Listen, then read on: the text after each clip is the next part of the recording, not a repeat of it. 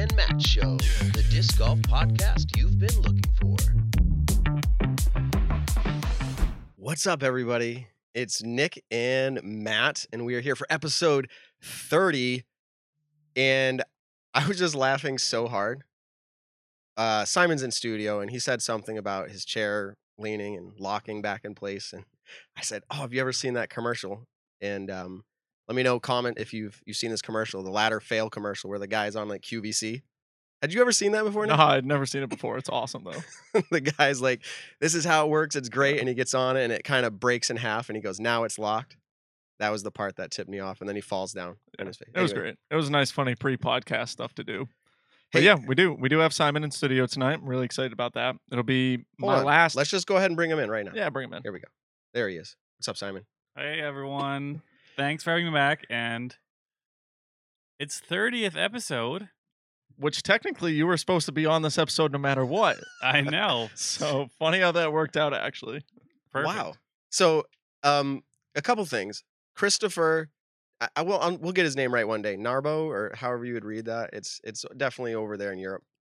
And he reached out earlier and said to ask you some questions. So if he gets these questions in there, we'll do our best to answer them. But before we get into all this disc golf talk, another thing that came up in pre-show, I've been getting into 3D printing. Like, I bought one of these 3D printers, and I don't know if you can see on screen here. This is, what do they call him, Groot or something? Yeah, I am Groot. So, like, everyone's got to print, like, something like that. But, like, I've been starting to print the whole Settlers of Catan, or Catan, however you say it. Been printing out the whole 3D version of that board. And I'm having a blast. Like, the 3D printer's been running, like, 24/7. If you've ever been in 3D printing, would you let me know? Simon, what do you think about 3D printers? I know absolutely nothing about it. I've seen a handful of things 3D printed. Actually, someone sent me some 3D printed stuff for the Birdie disc golf game. So I have my own Oh. little boxes where I can put those playing cards into with my SL logo.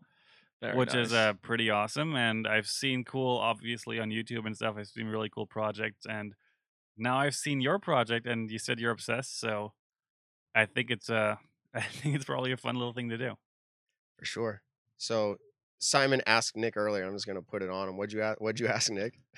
I mean, we were talking about that printing, and I Yeah. was like, Nick, what would be the first thing that you would 3D print for yourself? I had say a bobblehead of myself. I think would be kind of cool. And then Of Simon's like, yourself. "What about a signature series disc?" And I was like, "Yeah, that'd be cool too." But I don't have one of those yet. So I don't know how I would do it. But we I would can- I would print out a disc and just write Nick Carl on it. Well, That'd that's be my his- signature disc. I think that was kind of his point, right? Yeah. Simon's like, you can print out your signature disc. Because Yeah. Discraft won't do it yet. Thanks. Did you see? I don't know if you saw. Julio, he came on the show. What was it, last week or 2 weeks? 2 weeks ago. 2 weeks ago. Man, Yeah. time flies. I know, right? And I was gonna put him on the spot too and be like, "So when's Nick?" Yeah. Actually, I wasn't gonna do that to you. So That would have been funny. I would have loved it. So we've got a good show planned tonight. We aren't here to talk about 3D printing and whatever else we were talking about. We're here to talk about disc golf. That's what we do on the Nick and Matt show. And someone said, "Man, Simon's always on the show." And then someone else commented and said, "They know what gets the views." Hey, not gonna lie, it helps. We're already at more viewers at this point than we were last week. So clearly Simon is doing something right. And now we appreciate him coming in. Luckily, he's only like 30 minutes away. Even less than that. It's Yeah. a quick little 20-minute drive. And I don't know. I feel like, yeah, I can see in a way that obviously some people want to listen to me. But I feel like at this point, like I haven't played disc golf in so many weeks and even months now. And I don't really know what to talk about anymore. And especially today, I was like, I have no idea what we're going to talk about. But I'm sure you guys have some key Yeah. points that I don't know yet. Yeah. And I'm just going to... We definitely do. I So think go that's ahead and kind of tease the- out an yeah. idea. I was- We're not going to talk about it yet, but give us some of your ideas. One of my ideas is I want to talk about, obviously, everyone is curious. What are your thoughts on the fouth major? Okay. That's going to be happening in 2022.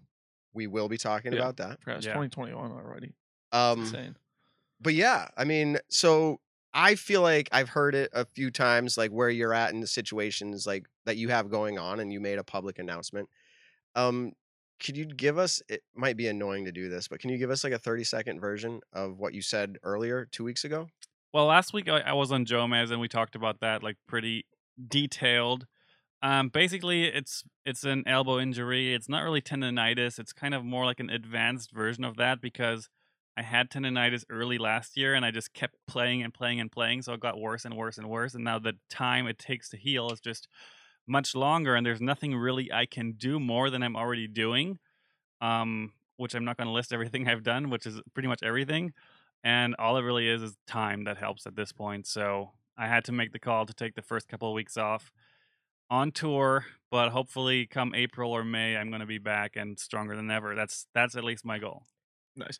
It's kind of sad because I'm going to Vegas this year, and Simon was actually the first person to pick me up in Vegas 2 years ago when I had went. So Simon was the dude who I hung out with for a while. I think we went to the Cosmopolitan and got the buffet there. It was there at the Excalibur. I don't remember which It was one it was one of those two, but it wasn't very good. It was like $50, but it's like 2 hours of all you can eat food, and it was average food. But then Paul, Hannah, and I had went to the Bellagio's buffet. Now that was fire. They had Alaskan king crabs, and the best part about it, they had bread pudding, and I'm a huge bread pudding guy. So I probably had more bread pudding than I did an actual dinner.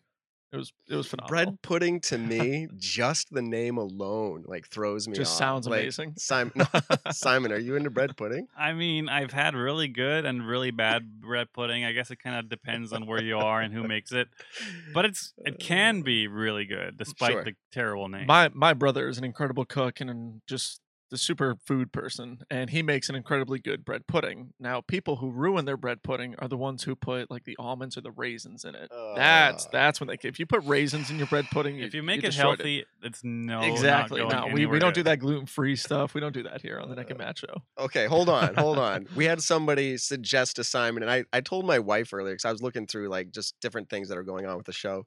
And I don't mean to offend the person who commented this. If you're on the show, I think you're actually one of our regulars, Matt. I think Matt May. Mm-hmm. He said, "Why don't you recommend like a plant-based diet to Simon?" And I looked at my wife and I'm like, "How does that work? Like someone just like tells me what I should recommend to Simon? Like, You know I what, should do Simon? it?" You should be getting a plant-based diet. So Guess there, what? I Matt, recommended it, Matt. there we did it. I've many people have recommended that to me. I have thought about it. I have kind of tried it, but with my German roots, I don't Can't know do it. if I can do it. I just don't know. Man, no, I know it would be good though. exactly. I actually think plant-based diet in and of itself kind of sounds appealing. So I'm not against it, but like, yeah, I just don't want to leave out all the other protein. Okay. Someone says I recommend a pudding-based diet, and you know what? I'm on the same page as you. That sounds amazing. Well, all right. Anyways, enough food talk. Okay, so here, what's another topic that Nick's like, we're gonna go into? Nick's like, this is a disc golf because now I'm podcast. hungry. This is his last Just show in fantastic. studio It again. is. And so I For kind now. of want to put out there, the plan is to continue on, but we have to figure it out again. And we're going to figure out where he's doing the show from. Does he have strong Wi-Fi? All that stuff. We don't want the quality to go down. So it might have a little delay, little bump, but we're going to keep going. Simon, I think the last time you were on the show, or it might have been 2 times ago. Maybe the We last played time. darts. Okay, that was the last time. I think so. And I'm pretty sure you handed over like $2,000 like over this computer in front of me. Oh, that was? Was that the time? Yeah, Or I was think okay. so. Yeah, it was. Okay, so I'm just curious if you knew that another disc, I'm sure you were aware, that you gave to Casey, I think it was the Tilt, Oh, like 3 days ago. or however long ago Yeah. it was, and he put it up to help for his touring Mhm. efforts. And do you know what that ended up going for? I do. What do you know what was the dollar What amount? was it? Well, there was a lot of discussion online about what was going on, and I think it ended up going for 2,170 or 30, It was something like that. like 2,100 and something, which was insane. I mean, Casey came over here to actually buy his first van, his tour vehicle with Alyssa in Connecticut. So they flew to Massachusetts for a Mhm. weekend, and I got to see the van, which is super exciting. I'm so stoked for those two, and it's pretty much just adventure life from now. And yeah, they came over to the house, and I was like, "How can I help him? Like, support him in any way?" I know I've supported him a bit already in his life and how he got to where he is now. Mm. But like for his first kind of couple weeks on tour, and I thought I'll give him a Tilt, and maybe he can sell it, and that'll be like a fundraiser almost for him. And I was like, yeah, maybe some crazy person will pay again, like $300-400 for it. But then again, the Discmania, I don't know what is going on. Disc maniacs. I don't even know if it's a good thing at this point. Like UC called me after Casey made that post, and we kind of had a little discussion about it, what we thought about the market and the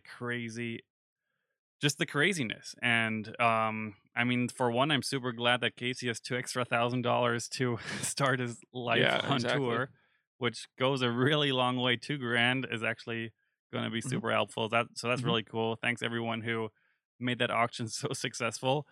But yeah, moving forward, hard to say where this is going to Any go with chance? that disc. I was just gonna say, any chance that you could give us any part of what that conversation with UC was? You mentioned it was about the market and all that, but like, is it like Yeah. about the like, hey, should we do limited runs so the market goes crazy like this, or what? What was that conversation? Is there any part you can share of that? I mean, just real I can't go into detail, unfortunately. I would love to, but basically it was UC said you have to be careful with stuff like that in the future. Interesting. Thanks, That- Doc Zen. Thanks, Doc Zen, for that super chat. Can I get Stacy White's number? Stacy White. Yeah. Well, how many of those? Because that was a premium plastic tilt. I had actually thrown that. I was think just gonna the ask if you've first- thrown one, Nick. Yeah, it was like the first week that Simon had got them. We went out for a round at Maple Hill. We were with your buddy Kevin, right? Yes. The golfer. Yeah, we Yep. went out with his buddy Kevin and joking around. Simon was like, "Here, throw this," and he was like, "Throw it over hole 1 white," and I was like, "No," because from what you tell me, it's stupid stable. And so he threw it over hole 1 white, and it barely made it over hole 1. It went to left, and it just super dives. But yeah, those are like, was it 10 of them in premium I plastic? have 15. 15 of them in the premium plastic. They're Yeah. really, I thought they were really cool. I was I don't know able what to the heck I throw would do one. with it. I But think it was like 10 degrees out.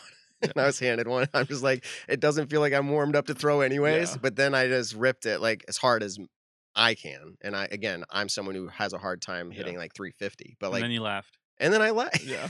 That's the whole point. Simon- I no. tried. Yeah, I tried throwing it as a joke, like on a roller angle on With, one like, of a my forehand? upshots. Yeah, no, just like a straight up backhand Okay. roller, and I actually like ripped it, and within 50 feet, it was already going left. It's just, It was good. It's wild. And after watching like Eagle's vlog Uh-huh. and him doing that one shot around that utility pole, Mm-hmm. like, I mean, it was almost like flat, like Yeah. perpendicular with the pole. And as I think you talked about this on Showmez, like it pans out, but it like keeps flying because it's on such an angle. Mhm. And then I thought it was really funny doing the, what was it? It was was it the pancake shot? It was one of those other crazy shots where it's just like reverse of what you would like expect. a grenade. Or It something pans like out to the right. I think it's upside Oh, down. yeah. Casey threw a thumber Okay. on the thumber angle. Instead of flipping on its back and going left, it hyzers out and goes right, which is nuts. That's weird. Yeah. And not to rehash this whole topic, but I saw your video when you announced it as well. Throwing it upside down. Yeah. Is it really working almost as if a disc was flipped right side up in a way? Like it's the understability flipping to, you know what I mean? It's overstable upside down. It flies kind of like a overstable fairway driver or mid-range. Wow. I can literally throw it 150 to 200 feet further upside down than normally. Yeah, That's that's like insane. crazy. it's really Not the normal Simon throw. You mean normally no. with that disc. with that disc, of course. Yeah. But I mean, obviously, it might be useless that throw, the upside down shot. But if you're like having a tough round and for some reason you're like on lead card and you're just tanking it and there's a big gallery, you can pull out the freaking tilt, Yeah, throw an upside down shot, and just have everyone have a good time. So that was kind of the goal. that's wild. I'm curious how long they're gonna. Because what's the plastic they came out in? What's the name of the plastic? It's not super premium. Exo hard Okay. vapor. Exo hard vapor. I'm curious how long, like until a tilt beats in. Yeah, how different is it gonna fly? Interesting. Because it's not like an S line plastic or like a champion type plastic. It's more of a not like a DX. It's a better version of DX. I'm trying to think of like a good.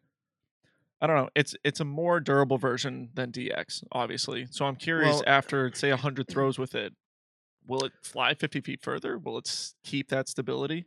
I'm interested in your opinion. I have one, but No, like here's the thing. This disc was designed by Thomas Ekström, who is Mhm. like the main designer for DD and Mhm. Latitude. He's designed over 150 different molds, and this one is so different and so crazy. He told me that it is very possible that the more this disc beats in, the more overstable it'll get, That's wild. because the mold is just so different and it's so Wild. flat Yeah. that the dinks in the side of the rim might actually make it more stable.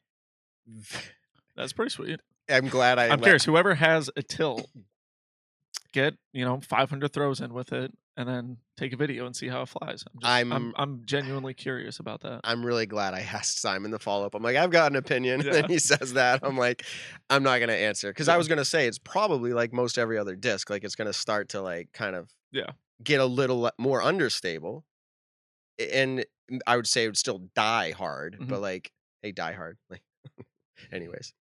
And so, anyways, yeah, that's really interesting. So, the other topics we're going to talk about, but we're not stalling. We're just getting all the smaller stuff out of the way because we do want to talk. In fact, stick around when we do judge that disc golfer. Right after that, we are going to move right into this topic that's going to take up, I think, a significant portion of the show, which is this new major that was announced.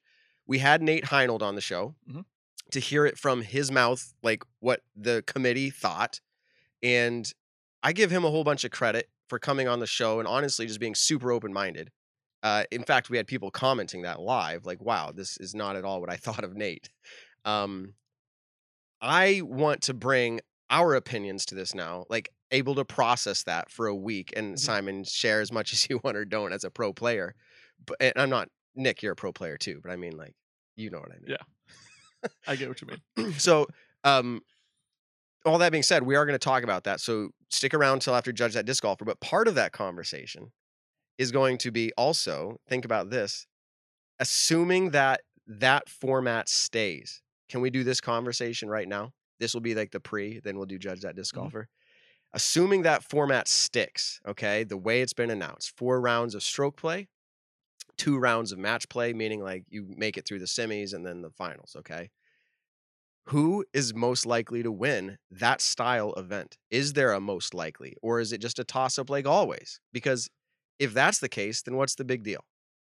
Okay, I mean, I don't want to dive into the format again. Let's focus but on we'll kind of assuming talk that about that really format. quick. Assuming that format, who do I think If has that the highest format chance sticks, of winning? you got to do 4 rounds to make it Yeah. in, and then you play match play. I think it's going to be one of those events where it's like anyone could win it. It's like USCGC. You don't know who's going to win it every single year because you have people, Paul wins it in 15, then Jeremy Colling in 16, and then I'm drawing a blank. Nate Sexton in 17. Like it's always different people who win that event because of the course that they're playing. And I think now if you add this whole match play bracket, it's, within one bad round, you're out of the tournament completely. One bad round at USDGC, look at Calvin Heimberg. He had one bad round and then almost came back and won it.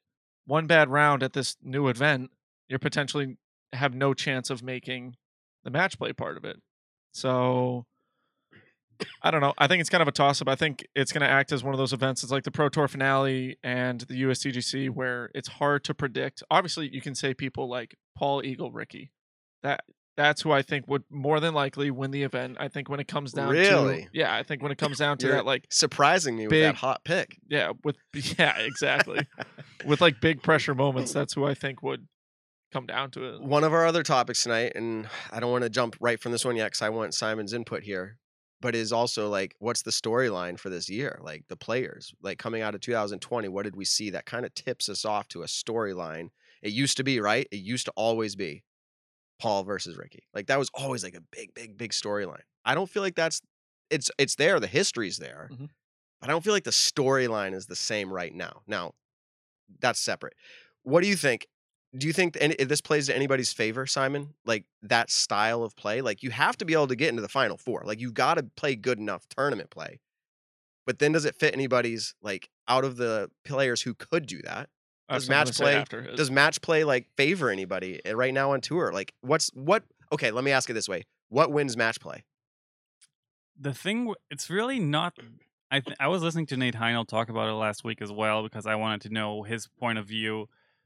And it's not really that different than stroke play. I think it kind of gives a bit of an advantage to those players that aren't these incredible, consistent players because if I build in a double or triple bogey during a round in match play, it won't really hurt me as much. I mean, I'll drop one throw. Instead of in tournament play, I would drop 3 or 4 strokes to the rest of the field with one terrible hole. So I guess it just evens out the field a little bit. But thinking about that, only the top 4 players at the end of 4 rounds on that course are going to be playing. So it's like those are going to be the most consistent guys anyway. So I think whoever makes it to the final four for the match play rounds, it's like it's anyone's game, and I don't think anyone would really have an advantage. Yeah, I Nick think. wants a follow up. Yeah, so kind of my follow up to that is I couldn't remember what course they're playing, and then I remember it's IDGC, the Hall of Fame Classic course that they play down in Georgia. And you got to think of previous winners of that event. So Paul's won it. Calvin Heinberg has won it. Ricky obviously won Worlds there. So you got to think of players who are great woods players because it's a completely wooded course. There's not a single wide open hole there. Every single hole is somewhat in the woods. So I think you have players like Adam Hammis went to a playoff at that event. Chris Dickerson's obviously deadly in the woods. Greg Barsby got second place at that tournament before. Like there are so many different players who could step it up at that course.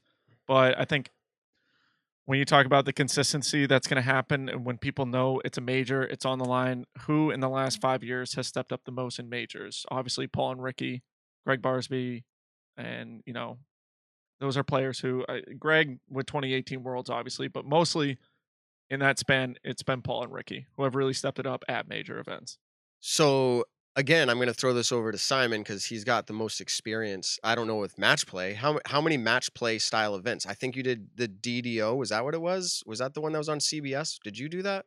For the Well, cash? That's a skins match. Oh, So, skins. Oh, sorry, yeah. skins. yeah, I did do that. It has skins might have a similar. It has a feeling. slightly similar feel. The only thing that's kind of different with that is if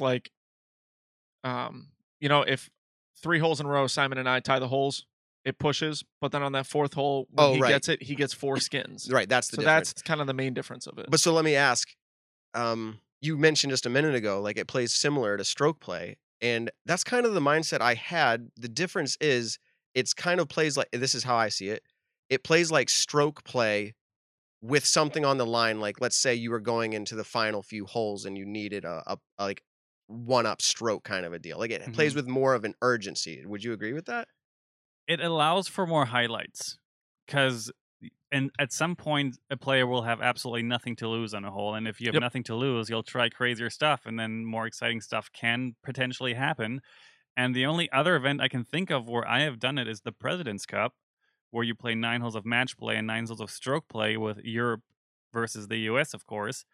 And yeah, that stroke play round, you always you get matched up with your American, or if I'm the European team, of course. Actually, I'm wearing the shirt right now, which is nice. Sweet, yeah. You can't see it, but it's Team Europe.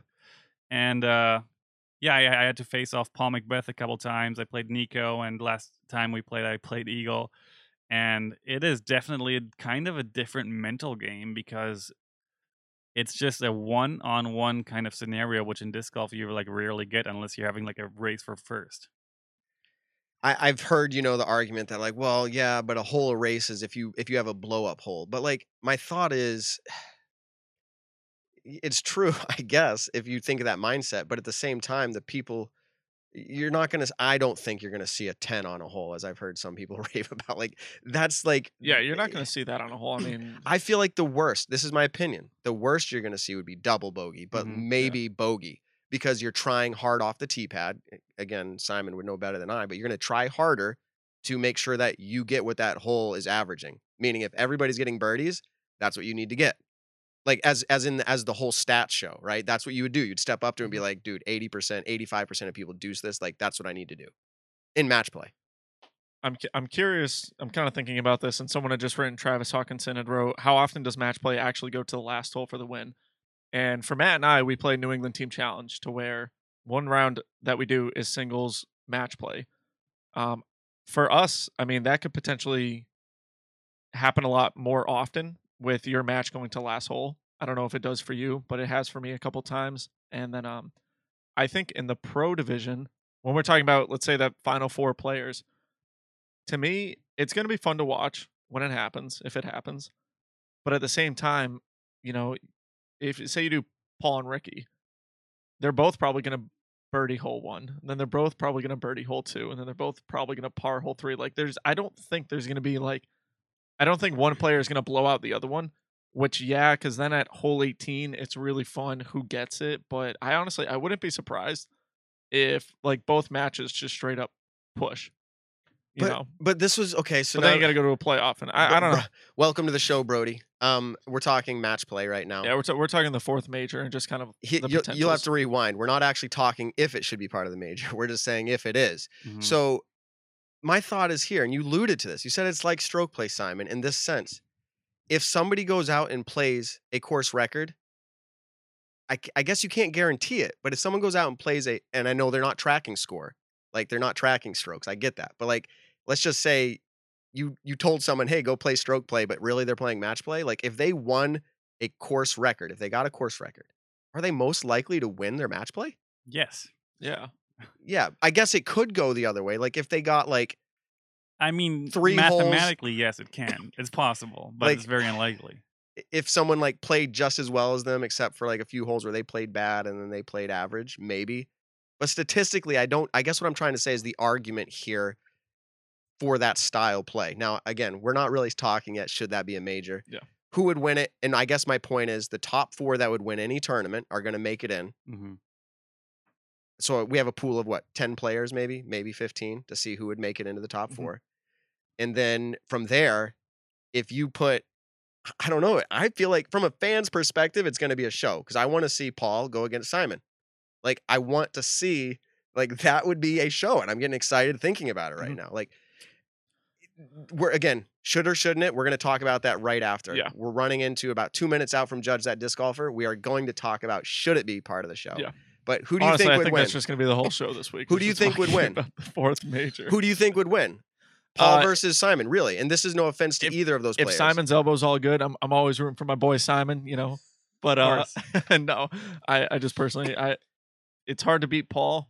People obviously have done it, but I think when it matters the most, Paul has shown himself to be the most qualified person to win an event. So, and then Paul's my best friend, so I'm always rooting for him. So you don't. Okay, again, I keep trying to jump into that topic about like stroke play mattering. I feel like, but see, I feel like match play, and maybe I'm crazy, can go to Simon because there's a few holes or there's a handful of holes where he might be able to get there. Yeah. Now we're talking with him right in the room. Like, do you feel that way? Do you feel like you have any advantage with your distance? The thing in disc golf is that, let's say the top 30 or 40 guys, we all have our form dialed. We're not really working too much on form. What we're working on is consistency and confidence, because that's at the end of the day kind of what golf is all about, is being confident of what you're about to do and then committing to your decisions. And I think the most interesting part about this format would be how mentally a stroke play round feels. If I'm playing a 2-player tournament with me and Paul and we're playing stroke play, how would that feel? Or we're playing match play, how would that feel where it's just me against Paul, literally? And you've never done that before. I mean, I have played Match against play with He's Paul? played, yeah, I he's have done played. match play. I've played Paul twice, and I've lost twice. And I think, I'm not sure if it was just the crowd size or the President's Cup style and just everything that was on the line, but I think it was more challenging mentally to play match play one-on-one against Paul than it would have been if it was just another stroke play round. So I think that is the biggest challenge and the biggest difference is how it will feel like mentally to be like, okay, this is just me against him. And what's also stressful about that is you only have one chance. Like in a 4-round tournament, if Simon loses the first round by 3 strokes against Paul, he has a second round to make that up. Paul might not play as well the next day, or Simon might not play as bad the next day. But in match play, you potentially only have 10 holes to play match play. If Simon just murders Paul in 10 holes, then he wins. Will that happen? I don't think so. Yeah, I mean, it's such a I do enjoy match play a lot. Yeah. Definitely for the viewer, they're going to enjoy it. I Brody, guess Brody brought up a quick point, which I actually did want to talk about eventually on this show. This is why cards need to be 2 people and not 4, and I want to talk about that because that's how golf does it. Okay, But we're gonna write do that that down. later. I Write would that love down. to talk about that. Yeah, we're gonna do that later. So Brody, in like 30 minutes, remind us that again, please. Write that down. We are just about to bring in our Judge That Disc Golfer guest tonight. We have never met this individual. We are trying something totally new, which involves bringing someone on live and doing it together. So we're going to give that a try. Let's see how this goes. To start it off, we can't miss out on our intro. Here we go. Judge That Disc Golfer, the game show where you judge a disc golfer you've never met. Okay. Oh, awkward. Here we are. Yeah, we changed things up a I little can't bit. hear you. Okay.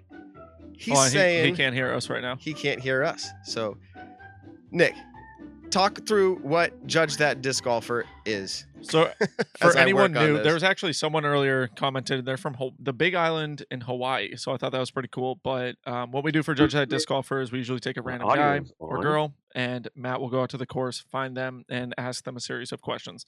The object of the game is Matt is going to ask a question, and then Simon and I are going to try to determine what the best answer is. So, the first question is always, how far can you throw? I would say 350 feet. Simon would say 400 feet. Whoever is closer in the distance part So I'm not hearing any audio from your end, but I know my audio's on because I is, just tested it. yeah, So he can't. This is going to be crazy. He can't hear us, but we can hear him. Oh So boy. yeah, so we might have to call him back. do you have his Skype and see if he has headphones? Try putting those in. So we're gonna try Okay. that. I see the note. Oh, do I have headphones? Maybe that'll work for him. Anyway, so that's kind of the object of Judge That Disc I don't Golfer, have them and then plugged in, but more than likely Simon's going to win it because I always lose, and then I owe him lunch. And Okay. Shout out to Matt for multitasking. This is Yeah, very impressive. exactly. Oh, he can hear us now. Welcome. All right, so now you can hear us, right? That's what you're saying. Yes, I can hear you. Hi there, guys. Sweet. How's it going? Welcome. So this is It is great. I even got my own little Mando signs. That's awesome.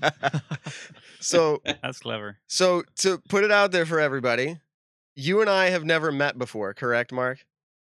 Correct. Okay. We are complete and total strangers. We are complete and total Very strangers. nice. So here's how it's going to work. You were briefed on the show a little bit, more or less. We want to get to know you a little bit, and then we play a little segment like we just did the intro for, Judge That Disc Golfer. So you're going to be judged tonight in a friendly way, of course, on your disc golf game. Now, typically I run into somebody at Maple Hill and interview them before they get in or after their round, but we're going to try this tonight with you in your home studio. It looks like a nice setup there. So let's get to know you a little bit.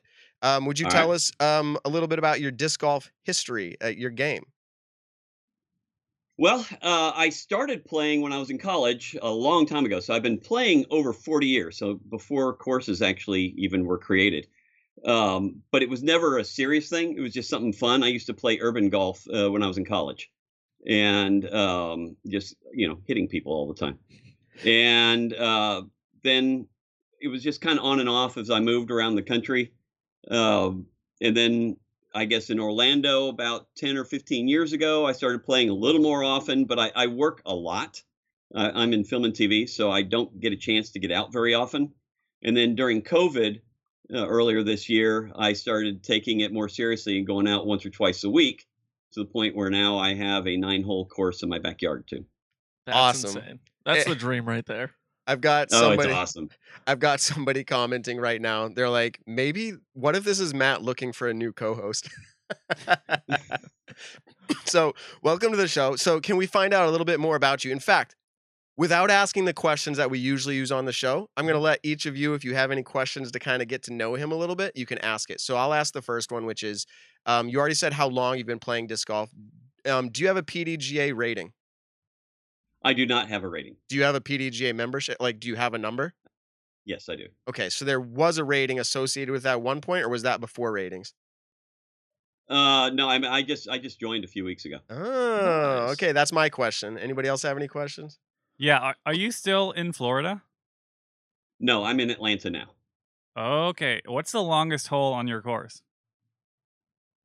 Oh, on my home course, it's 195 feet.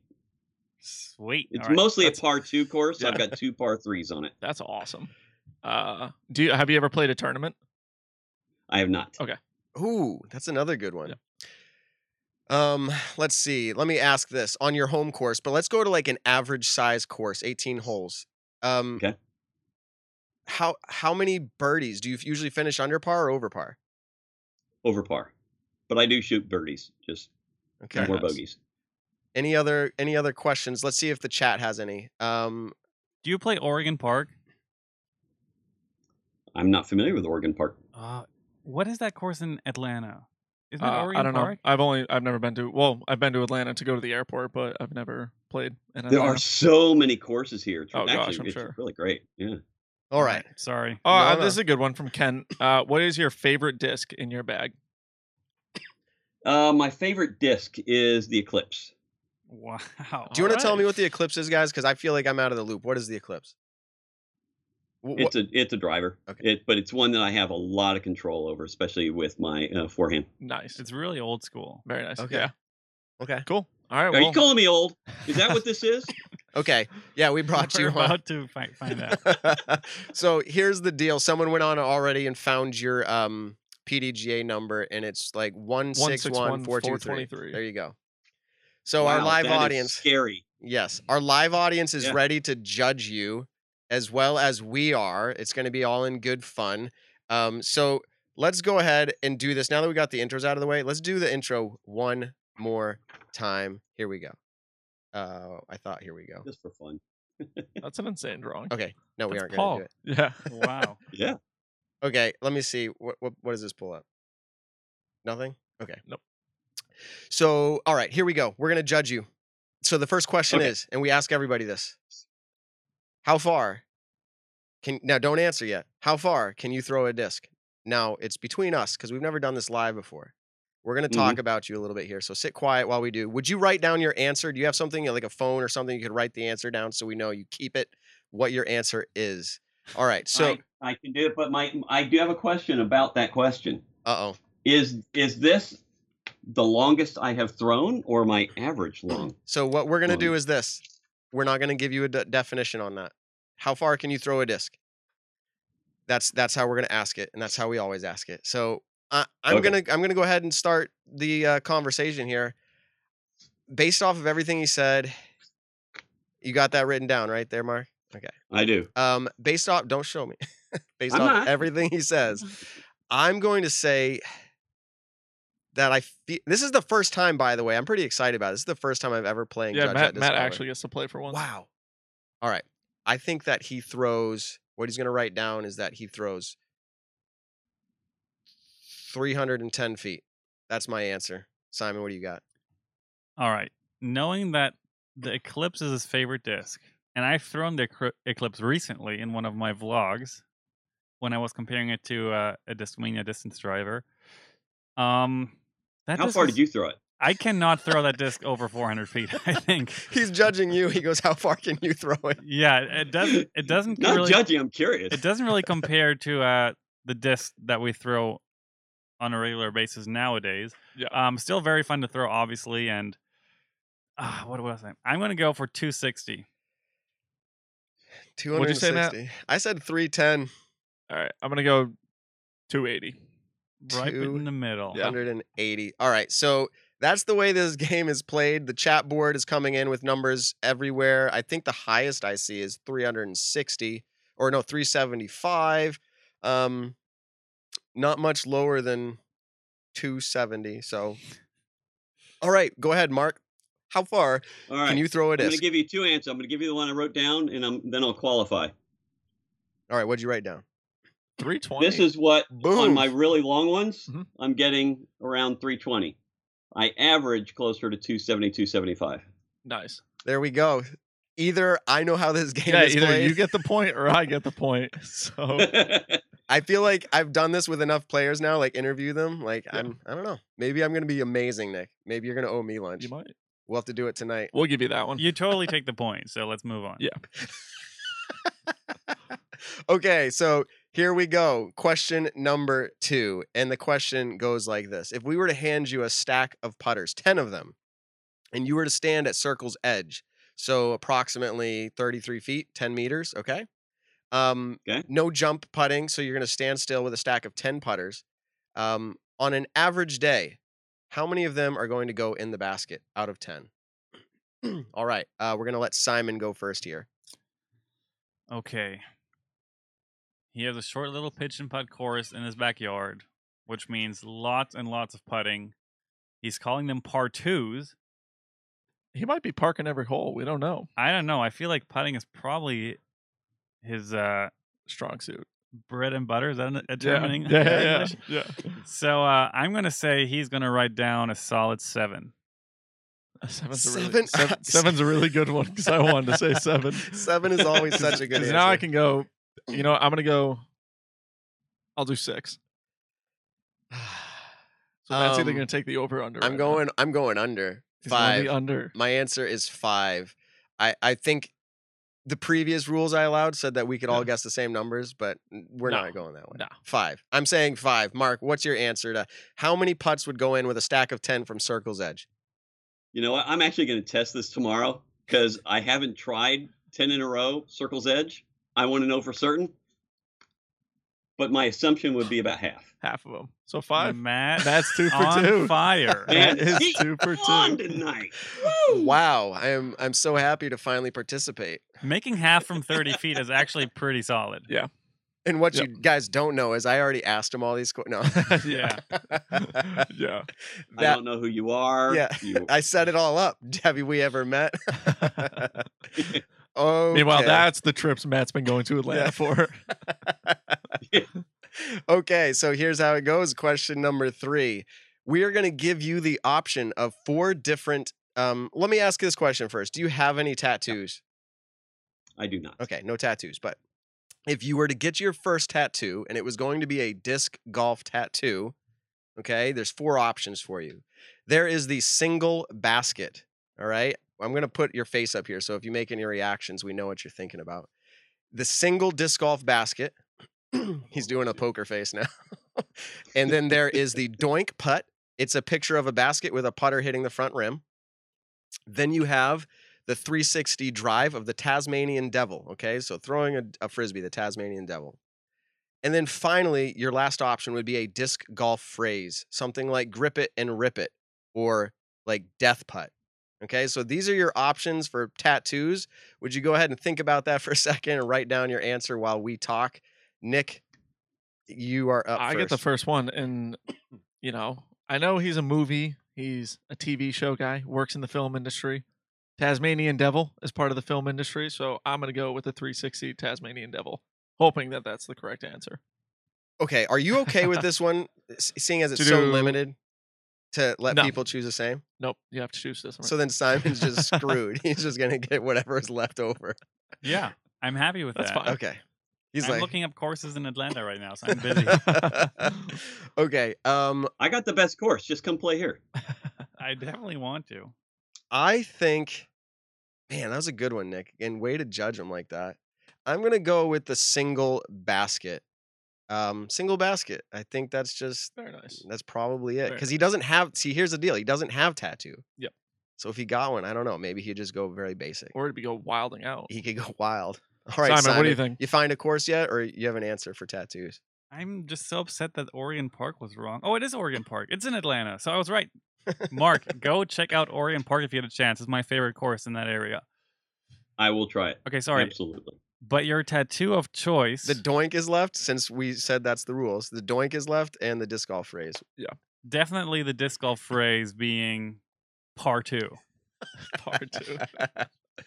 All right, Mark, you are on here. Go ahead.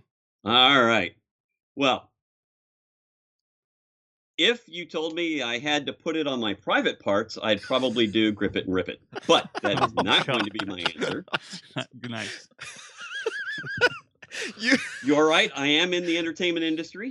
I storyboard and produce animation, along with working on a lot of big live action projects.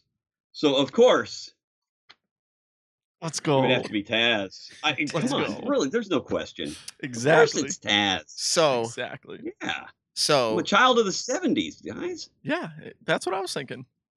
okay. We usually ask a follow-up question where you'd get the tattoo, but based off your other question, I'm not so sure.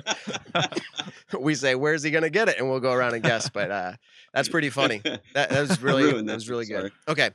Okay. So you usually ask a few other questions, and let's go ahead and do that. So wait, you got that right. So you have Yep. one, I have 2. Yep. All right. Question. Simon's over here dealing with Simon disc golf should get one courses. just because he's got a great name. Exactly. Come on, Mark Simon, Lizotte. Yes. Oh, yeah. See? Simon. Hey, it's like when I He's on your introduce you side. guys, I say Simon, Mark, Simon. See? Thanks. That's the way. He confused the hell out of Simon. No, I saw that and instantly thought we should get married. That was So now actually we my have- first thought. Now we have Simon. You tease you. Okay, this is awesome. I love this show. Okay, so I forget what question. This would be question 4. All right, this one you can pick the same answer. There's only 3 options, okay? And it is, if you were to play your first tournament round, Mark, and you had to have unfavorable weather conditions, and the weather conditions are either rainy, like significant rain, not just a light drizzle, okay? You need an umbrella and it's hard to stay dry. Snowy, and we're talking about at least, 2, 3, 4 inches on the ground, and it's still snowing. Or windy. And when I say windy, I'm talking about like at least 20 miles an hour plus. Okay, so maybe gusts up to 30, but it's really windy out. Okay. What weather condition would you choose for your first tournament round? And I guess I get to start. Mhm. He's down near Atlanta, and it's not a lake up here. Now, to be fair, let me give you a little info here. It just Okay. snowed. I have lived literally north, south, east, and west in this country. I've lived in the snow. I've lived in Canada. I've lived in Denver. I've lived in the east. I've lived out in Los Angeles. I've lived in Louisiana and Texas. So I've lived all different types of weather. So Okay, so now I don't want to say Atlanta doesn't necessarily tell you anything. I don't want to. Yeah, exactly. You've been playing a long time. If I had to guess, most people aren't going to choose the snow. I don't feel like. I feel like wind is always a safe bet, so I'm going to go with wind. Wind is a safe bet. That's I agree my with that. answer. Is wind. Simon, you're up. Snow. Funny, I was actually going to say snow. You can. I gave the Yeah, option to do yeah. that for this. I'm gonna say snow as well. Okay, so snow is all around. I said wind. Mark, if you're going to choose unfavorable weather conditions, what do you go with? Well, the reason for my answer will tell you a lot about me. And it's I like a challenge, but I also like comfort. Which means no way in hell will it be in snow. Figures. And I really don't like getting rained on. Wind doesn't bother me. Doesn't mean I can play with a dam in it, but I don't mind the challenge. Look, everyone's under the same constraints as I would be. Yep. But at least I'd be comfortable. So I Exactly. would choose wind. Unless it's a cold, rainy, windy round. Windy day. In I the would snow. not be playing. So Basically, with that comes Don't down move to. north right now. I then. would not be playing. So there's another point for me. Yep. 3. Now, can we alter that and say he said comfortable though? I don't think he would. I was going to say sometimes we offer up the option to say, would you like to play in cold weather, like extremely cold, like 0 degrees over any of those others? Would you choose yes or no to that? No. Okay. Part of snow is being cold. Yeah, we're talking about a warm, Yeah. snowy day. No, okay. Yeah. All right. Yeah, that's called slush. Slushy day. Okay, so I think we have 1 left, maybe 2. We'll see how this goes here. But we're going to ask the question, how many aces do you have? All right, so we ask, how many aces do you have, Mark, in your 40 years of disc golf, hole-in-ones? What do you guess? I think it's Simon, right? Can we get a quick score update? I have 3. Matt has 3, 3, 1, 0. 0. Sorry. All right, so this is again who's closest to his ace count. Yes. You needed an update to know you had 0 points. I just wanted to know how far behind I was. I wasn't sure, but thanks.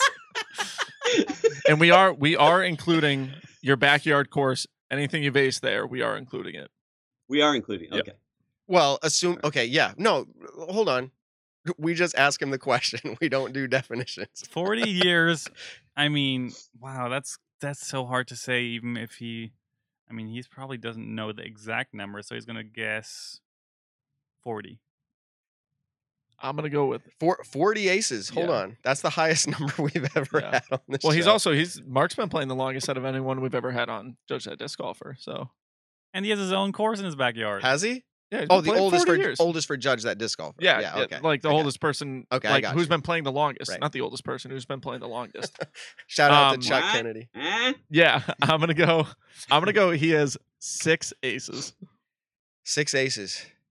40 years. He's gonna write down 20 Oh, I guess I plus. need to write He's something. gonna write down 20 plus, as in like, Well, give I us a lost number. count. I lost count. So, okay, I'm gonna say 20 plus, but I'm gonna say 21. All right, 21. Okay, so 21 is what we guessed, or I guessed, and you heard the rest. What do you got? Okay, he's holding it up. One. Who said one? I said 6. I was gonna say 4, but then I went no. with 6. I've One. only had one. It was a long one and a blind, but yeah, just one. Good for A you. lot of teasing, a lot of change. Yeah, it happens. All right. And I think that's how we're gonna wrap it up. That's usually how. Those are usually the 5 questions. So, Mark, we appreciate you. Judge that Yeah. disc golfer. The game show It where was you fun. judge a And disc Simon, golfer keep you've your eye out. never I'm met. doing a character review soon too. All right, hold on. So let's just be clear, Nick. Who do you owe a lunch now? I owe it to Matt. I owe it to Matt. You should see his face, guys. Yeah. If you're listening on the podcast, he's really Matt's he's 1 disturbed for right 1 now. in Judge That Disc Golfer. Mark, this question came up because we had talked about how you're in the film industry, and I think it's very intriguing because I love watching TV and I love watching movies, especially. But give us kind of like the 5 most recognizable movies or TV shows that you've been a part of and what you do for work. I'm a story artist. I also direct and produce, but I'm known mostly as a story artist. So I've been working on Stranger Things and The Walking Dead and Fear the Walking Dead. I'm also storyboarding the new Dexter series, and I did the original Dexter series. Oh, wow. Doom Patrol. Oh, I did Flight Attendant. That just got nominated for a couple Golden Globes. Gotcha. Creep Show, Black Lightning. Do you follow Over 5,000 productions? So I mean, it's kind of hard to remember. Yeah, that's insane. Wow. I mean, I when Matt was saying earlier you were a part of Stranger Things, I thought that was incredible because I loved watching Stranger Things, and I've watched it with friends and by myself and everything like that. But The Walking Dead, I never really super got into, but Stranger Things was kind of that sold me. So thanks for reaching out to the show. Do you follow the Pro Tour at all, or are you just a casual disc golfer who's done it for 40 years? This past year I've really gotten into it. I mean, I watch every day, listen to the podcast, listen to you guys. Awesome. Oh, So so you're a appreciate that. a storyboard kind of guy. What do you think the storyline? If you're really into it, do you see any storylines for 2021? Has anything just creeped into your head where you're like, I could write a nice story off of this? Has anything stood out to you? Well, Brody trying to get to 1,000. That's a storyline that's kind of worth following. Wow. But other than that, it's just see who creeps to the top.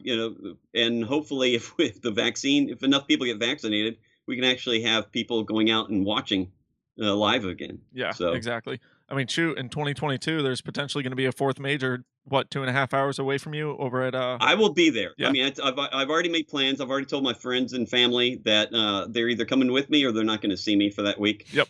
So I definitely plan to be there. Very nice. Well, Cool. Thank you so much for coming on. I think we'll try this again in the future. You didn't totally bomb it where we won't do it. So No, it was great. it was awesome. Oh, fantastic. This was Yeah. our first time going live with this. And so anybody that's checking out the show right now, we've got 300 people watching, which to us we're super grateful. Thank you. Thank you guys so much for the views here. We'll definitely do this. Stay tuned, because if we try it again, we're going to reach out. All you got to do when we ask, don't do it every day. When we ask is send a video, who you are, maybe some interesting fact about yourself, because we want to see what you're like on camera. We don't want to just read something typed out, because we're going to bring you on camera. All right. So thank you so much, Mark, Simon, for coming on the show, and we will catch up another time. Stay in touch. Sounds great. Take it easy, Thanks, Mark. everyone. Good meeting you guys. All right. Peace. Bye. See you, Mark. All right. Bye. Okay. So that was, what did you think of that, Nick? That was awesome. That was really fun. Mark was a super intriguing, I love it when one of our guests, whoever we have on, just has great quality to where they're not freezing. They have good headphones. They have good, sound quality and everything like that. It just makes it a lot easier to be able to have conversations with them. So that was very fun. I thought he was a good sport with the whole thing. And I would talk to him all night about different movies and TV shows that he's done. Like, literally, I obsess over watching movies. So, And I asked him, like, right on the spot, like, what's a storyline? And I'm not gonna lie, for him to just come up with it, like Mhm. I would have just sat there Yeah. and been like, I think it's really cool. He said over the last year he's really gotten into it. He's watching it every day, and the whole Brody Smith trying to get to 1,000, who's going to rise to the top. Because I think this was actually a topic that we were going to talk about tonight.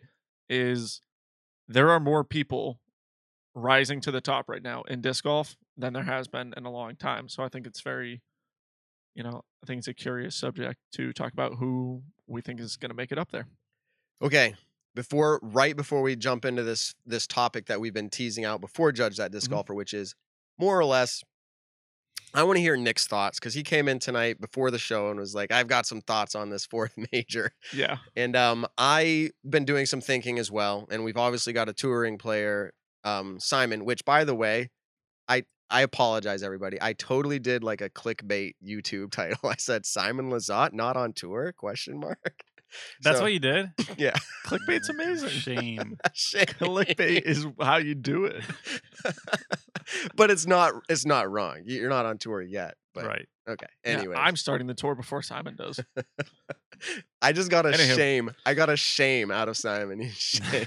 I feel like I should go change it right now. Okay. But here, right before we get into that, I heard, and I can't remember where, and I usually like to be able to say my sources if I'm gonna say something, but I heard ESPN is gonna be broadcasting a new disc golf this year. Where did I hear that?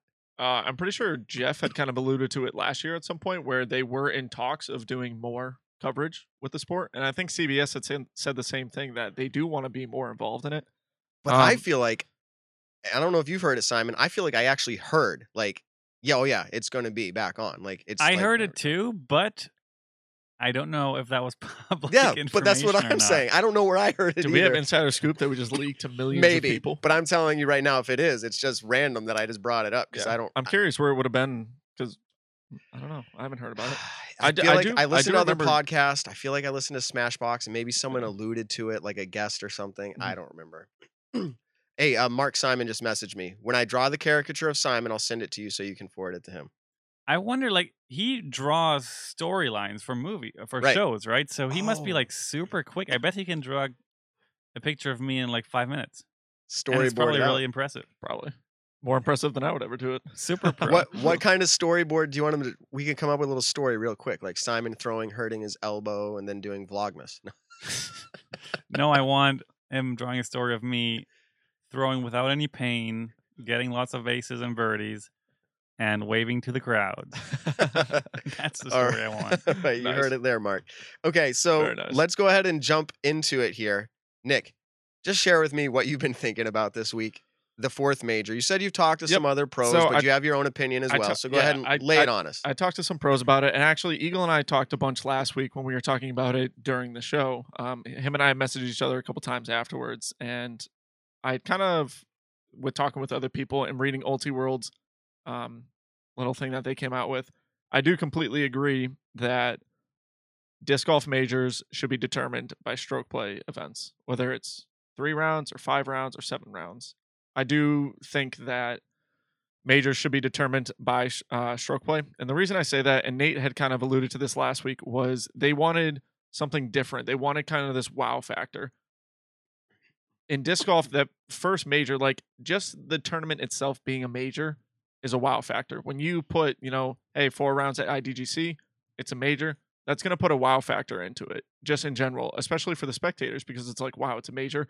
This is when players are really going to prep for it. Like, this is one of those tournaments that everyone wants to win. And so I just personally think that, like, I know the PDGA wants to make something kind of completely different, but I don't think, I think a stroke match play tournament would be an incredible idea to do for fun.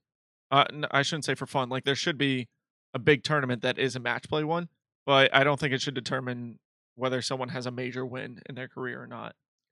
What are That's you? just my own personal. Yeah, and I'm gonna push you on it. What? That's your opinion of what a major should be. Yeah. And others, obviously, we're hearing that out there. Mhm. But where does that even come from? Is this historical? Is that where we're basing it off of? Like, oh, there's 3 others, I mean, or is it like what is it being based off of? Because the Yeah. Disc Golf Pro Tour Championship now it's not a major, Mhm. but is it purely because of the format? Is the format so gimmicky that like that? Why did that event get so much exposure as a Pro Tour Championship? Well, I think that event obviously has the prestigious in it is because every player right now is playing the Pro Tour events and winning the Pro Tour finale. Years ago it was $10,000, and then this year was a $20,000 event with ESPN being, people who are covering the event. So honestly, just slapping ESPN on it makes it more of a prestigious event and something that a lot of players want to get on because they have the potential of being on ESPN2 and being on that kind of disc golf coverage. I mean, I think that in and of itself made it kind of more doesn't make it more of a prestigious event, but it makes it more of an event that people want to go to, people want to win. I think the reason why lately any events on the Pro Tour are becoming more and more prestigious is because of what Jeff Spring and company are doing.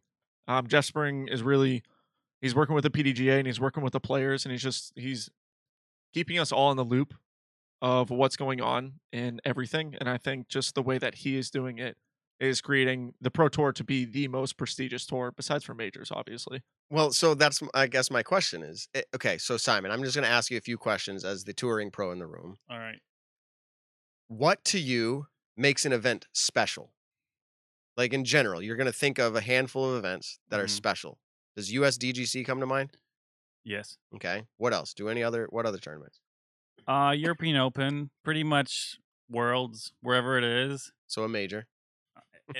Yes, I mean 3 for 3 in majors. For one, the course. Yeah. And then I guess the title, of course. The atmosphere, like how big do galleries get there, and for me, honestly, also kind of where it is, like how many things can you do off the course. For me, like when I know we have 2 tournaments coming up in Portland, Oregon, like that's one of my favorite places to hang out in the US. So I'm always excited for those. Where I'm going with this, and I'm trying to set up for discussion. What I heard that Nate Heinold and committee were trying to accomplish is make it so that it could be that event that already has that thing. Okay. So like you go to USDGC and it has that thing, I guess that feeling. Okay. You technically,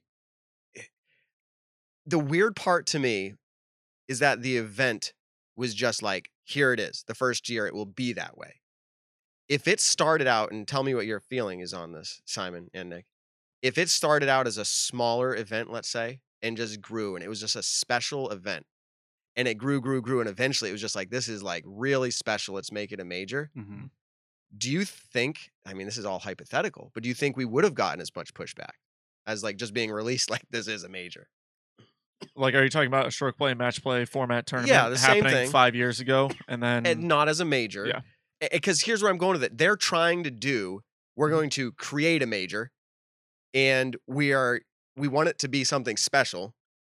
And so rather than just doing another 4, you said it would be special anyways, just because it's a major, which I don't agree with that. Because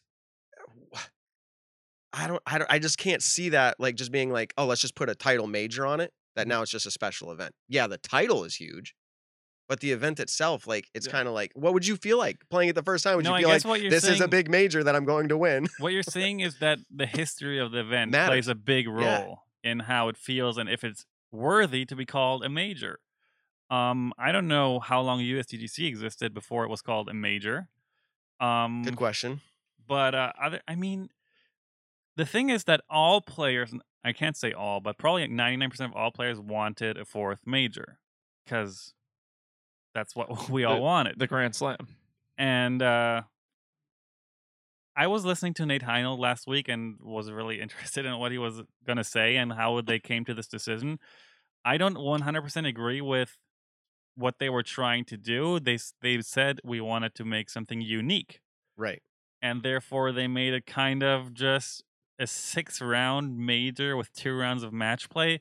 That is, it's definitely very debatable if that's good or not. But I think as players, our job is to show up and play and hopefully draw a crowd and hopefully draw views on YouTube and stuff. But at the end of the day, we don't do anything. Like, running a tournament is so much more work than playing a tournament. Yes. And I think the only time we should complain about new events, if they're called pro tours or majors, whatever, is if we think is there literally a safety issue, that's when we could complain. Or if we think it's literally slowing down the growth of the sport.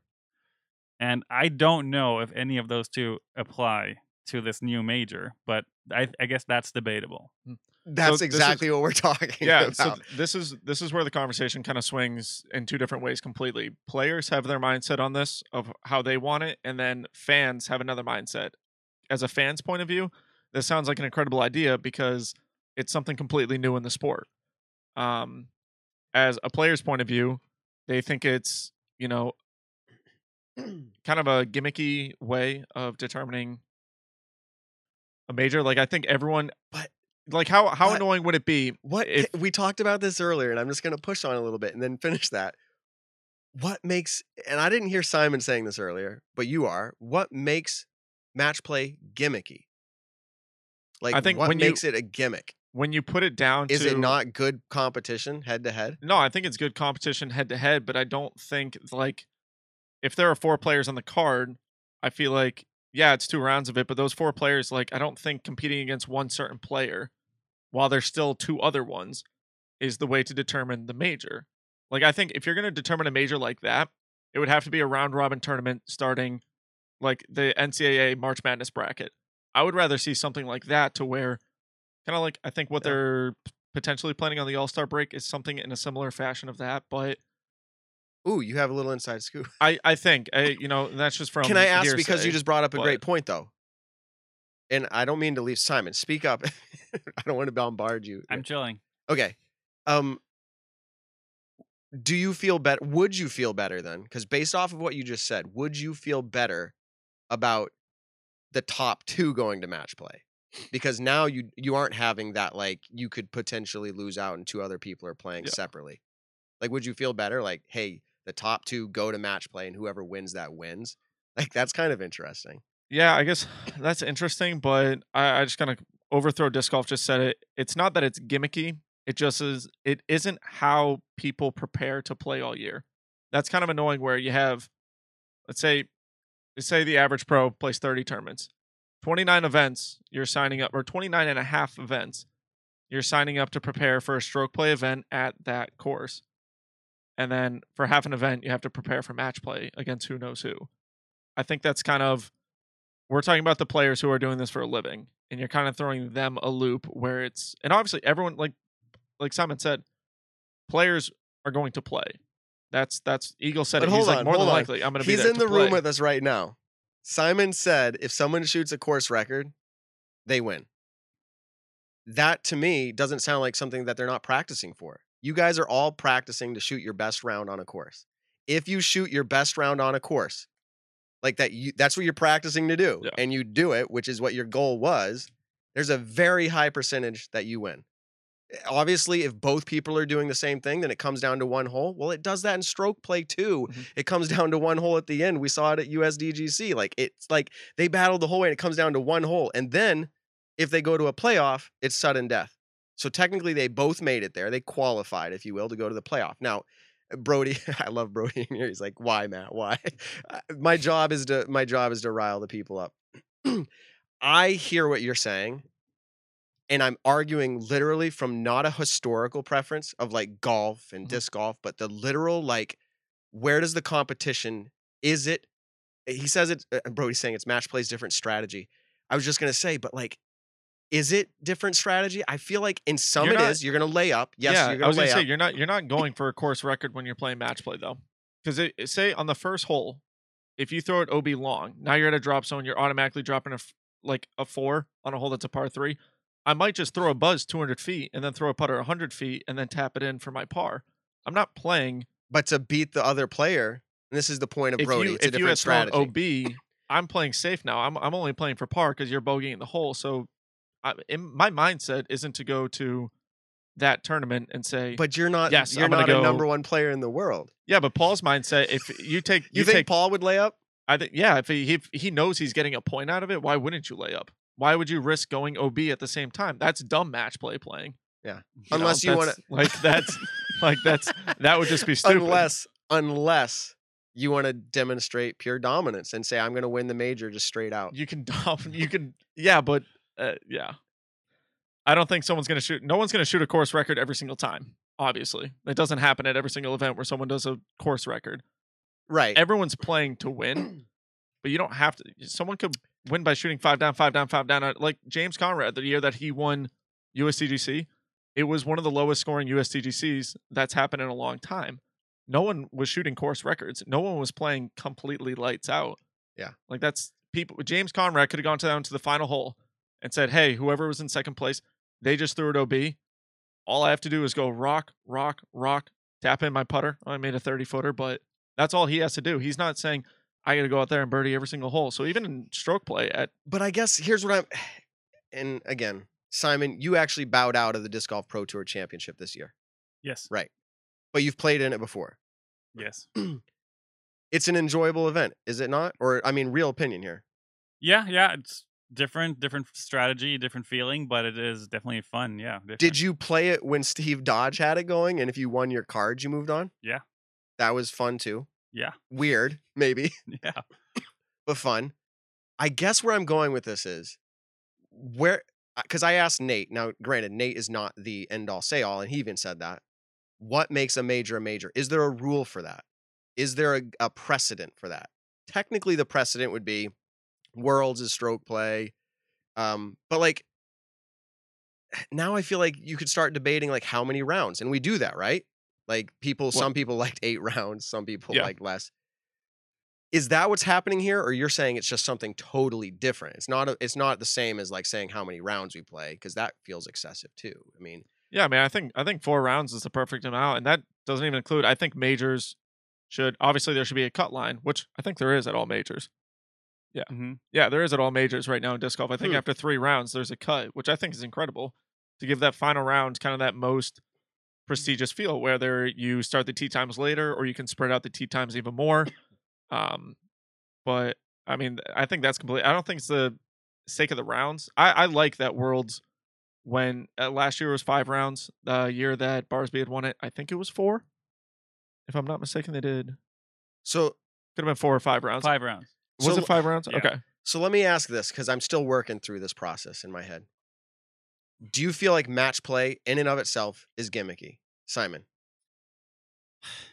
I mean, like the comment said, it's like not really gimmicky. It's Forget the just major. different And like you're gonna go out and strategy. play It's like- match play. It's like a different Okay. game. Okay. Brody also said this, and I'm kind of because I'm reading throughout the chat. All these apparent like answers that I read from the chat are more often than not answers that I agree with. But Brody said it's also super dependent on the course.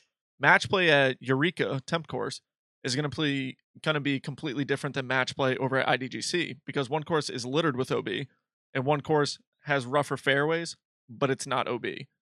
So I think that's also where it's potentially fluky. I don't know if they plan on making this a rotating major, but that's going to have a huge It's going to part move. in it. They said it. I think it's going to move. If it's going to be a tournament that moves around, okay, one year you have it at Eureka where Nate Sexton has won it by playing great Nate Sexton golf. Yeah.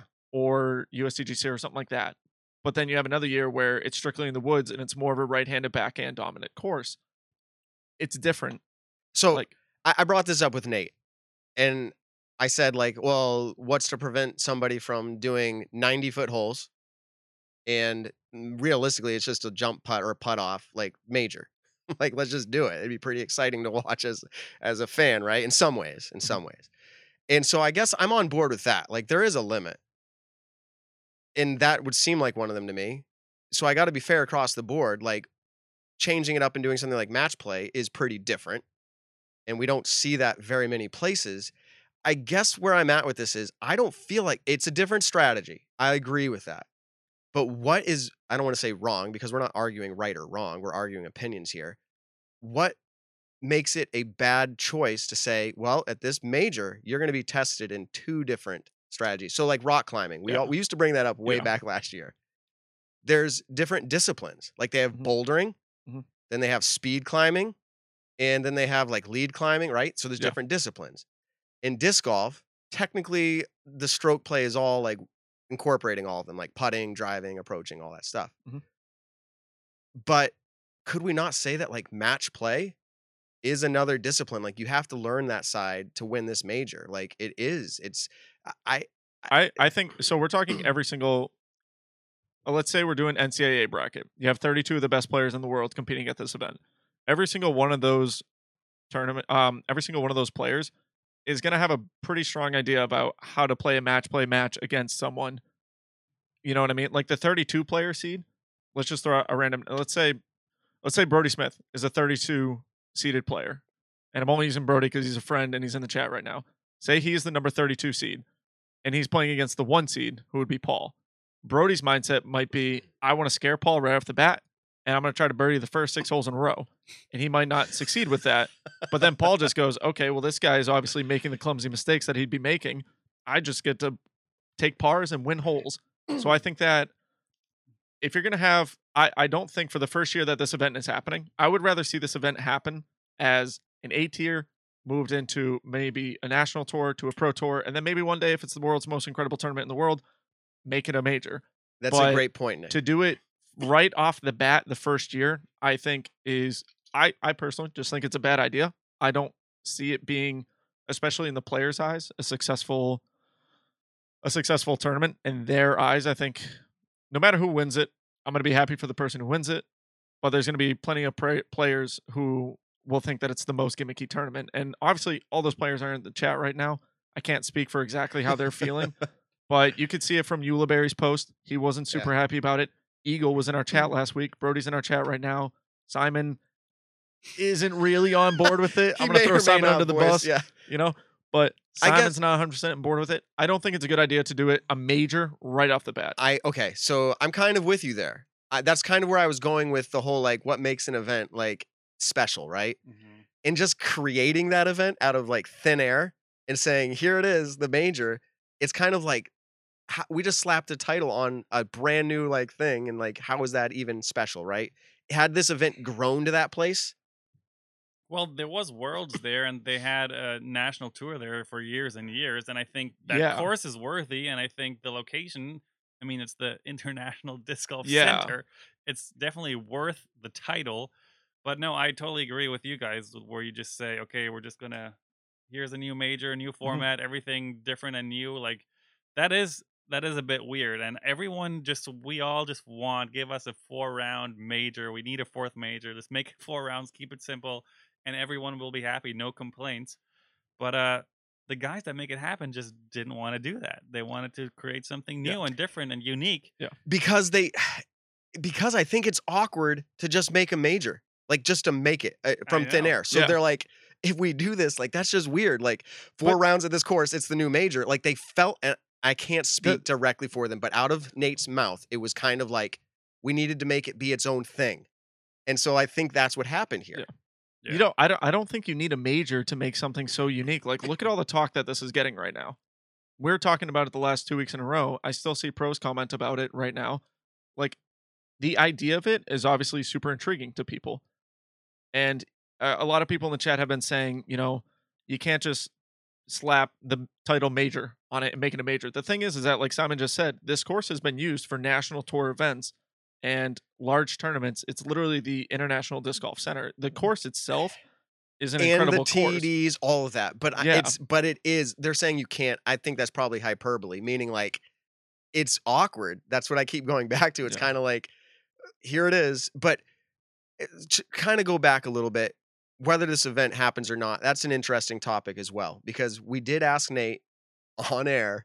We said, what would it take for you not to have this event in this format? And he said, if 100 pro players respond and say, like, they will not do it, but he said, and they were serious. He actually followed it up like serious. He goes, we'd probably not do it. So it's not for sure. I credit them for trying to figure. If I was handed the idea of like make a 4th major, I probably would have went down similar roads. I don't know if I would have came to the same conclusion, but I would have said, how do you slap major on something and just make it a major?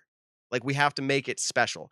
Now, one of our commenters said this I apologize, I didn't get the name for it. It's in our YouTube chat from last week. One of the comments, if you want to go check it out. It says this: the Champions Cup will be 2 phases.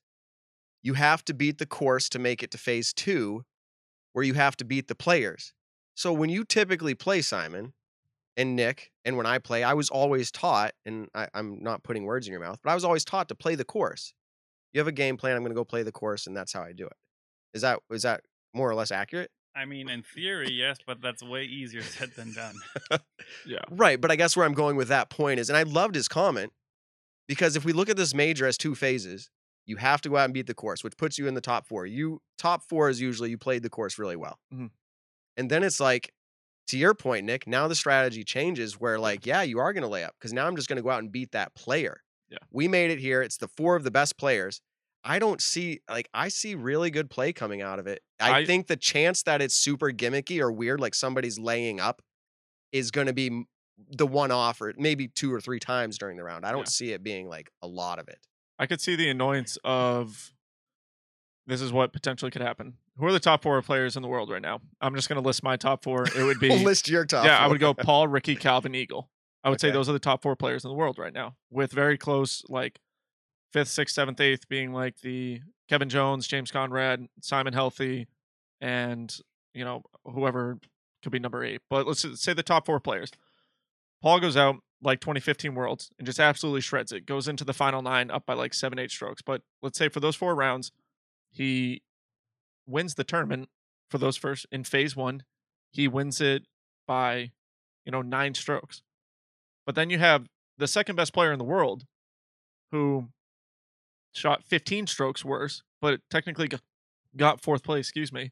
He got 4th place. So now Paul is playing Eagle, and Paul went in beating Eagle by 15 strokes over 4 rounds. But now there's no real advantage. Like, look at their ratings. Their ratings are right next to each other. Yeah, but here's the deal. That's not what this major is. This major is not win 4 rounds. It's 2 different tournaments. It's 2 different phases. It's like a qualifying for the match play. Yeah, it's 2 different tournaments. Right. And so I'm saying like I get your mindset. Like I'm there where it's like, oh, that's weird. Like you don't win after 4 rounds.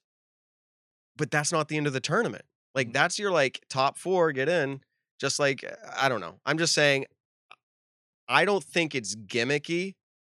And I give credit to Brody being in our chat. Obviously, there's other people I will as well. But Brody says I obviously haven't seen match play. I play match play all winter. Like that's what I do up here in New England. And I'm not like an excellent disc golfer. I feel like I'm good. But like there's not that many holes where I'm just laying up. It's just not that many. Like See, that's mind blowing for you to say because we played Buffinville as the home course, and in the A pool, if someone throws we are in before A me, pool too. Yeah, if someone throws before me, and they go OB on hole 1, let's say it's a 700-foot hole. Yep. OB on the left and right. If someone throws before me and they throw it OB, I don't throw my Zeus. I throw an Undertaker. That's me laying up. I can still birdie the hole. Because you're trying to beat the player. Yeah, exactly. And that's what this tournament is going to be. And I don't see the gimmick with that. The gimmick is now you have to determine what course you're going to go play for it. Because what course? Like it, I think that kind of changes the mindset of how people are going to play. So there's certain courses you would be okay with match play. Nothing is going to convince me to be okay with stroke play and match play at the same time. But yeah, there are different courses. Yeah. Nothing's gonna. Okay, show's over. $1 million would convince me to go try to win it. But so you think having this is slowing down the growth of the sport? No, and people are going to be like, "What is this? Why would they do this? This is stupid." See, now you're talking about the fans in disc golf, where a lot of times what people are talking about, the fans aren't the ones playing the tournament. Say this tournament are the fans huge? Wait, so why does the NBA? Why is the NBA around? Why is the MLB around? Why is the NFL around? Because of the fans. Yeah, but they don't change up their formats. Maybe playoff format in the sense of how many teams are allowed into it, but they do the same thing every single day. So let's go to that. That we're on a good track now. Well, I want to say this really quick. The Patriots go 14 and 3 or whatever it was, right? Then they go to the playoffs. Does their record matter? Yeah. It depends on who they play against. It goes to a seeding. Yeah. But just like we're talking about match play. But they're winning by however many wins against someone else's wins doesn't matter. Yeah. I guess I'm saying it happens. It can be a part of the major. I hope people are appreciating this. Nick and I are longtime friends, and having Simon in the room, it's like we have to remember where disc golf is, and the Pro Tour is freaking 5 years old. Like that is so young, for a sport. Like it, and the amount it changed in 5 years is already mind blowing. Mm-hmm. Like 5 years ago, I remember being on tour 5 years ago, and being on tour now is like literally two different sports. It feels like two different events. If I go play Vegas now versus 4 years ago, 5 years ago, different feeling, different everything. The amount of cameras and media and attention and fans, everything is just changing. I think almost too fast for everything else to like catch up. And like when Yeah. people just say, "Now we need a fourth major," like let's make it happen. And I see what they were trying to do, and I don't, as I already said, I don't really think we needed a 6-round match play stroke play event. But it's just Yeah. so hard to expect everything in disc golf suddenly to be like professional and perfect. Even it's still like changing. It just Yeah. needs more time. So kind of going back, if we're going to talk, like I wanted to say this a while ago, but we're kind of like Simon said, is this going to stop the potential growth of disc golf? No, obviously it's not going to stop the potential growth, but I don't think at the same time the PDGA shouldn't be looking at a major and saying, oh, is this going to help grow disc golf? It should be, how is this going to help support the players that are actually playing this event? That's one big thing. Like the USDGC has gone up in prestige every year, and that tournament is invite only. So they're only caring about the players that go to that event who are invited to it. But kind of going back to the football, let's say the football analogy is, say you and I are two different football teams. We're two different players. I have a great season. You have an okay season. That season gives me a first round bye because of my great season. So now I'm automatically in the Pro Tour or the major. I'm automatically in the finals now. The second thing about that is if I have a great season, I get a home field advantage. So now you made it into the finals against me, but because I played better all year, I get to choose what course we're going to play. Matt, if you and I are going to play each other, I'm going to play you at Maple Golds or I'm going to play you at Buffinville. If you play me, you're going to play me bad choice. You're going to play me at Maple White. Newton Hill.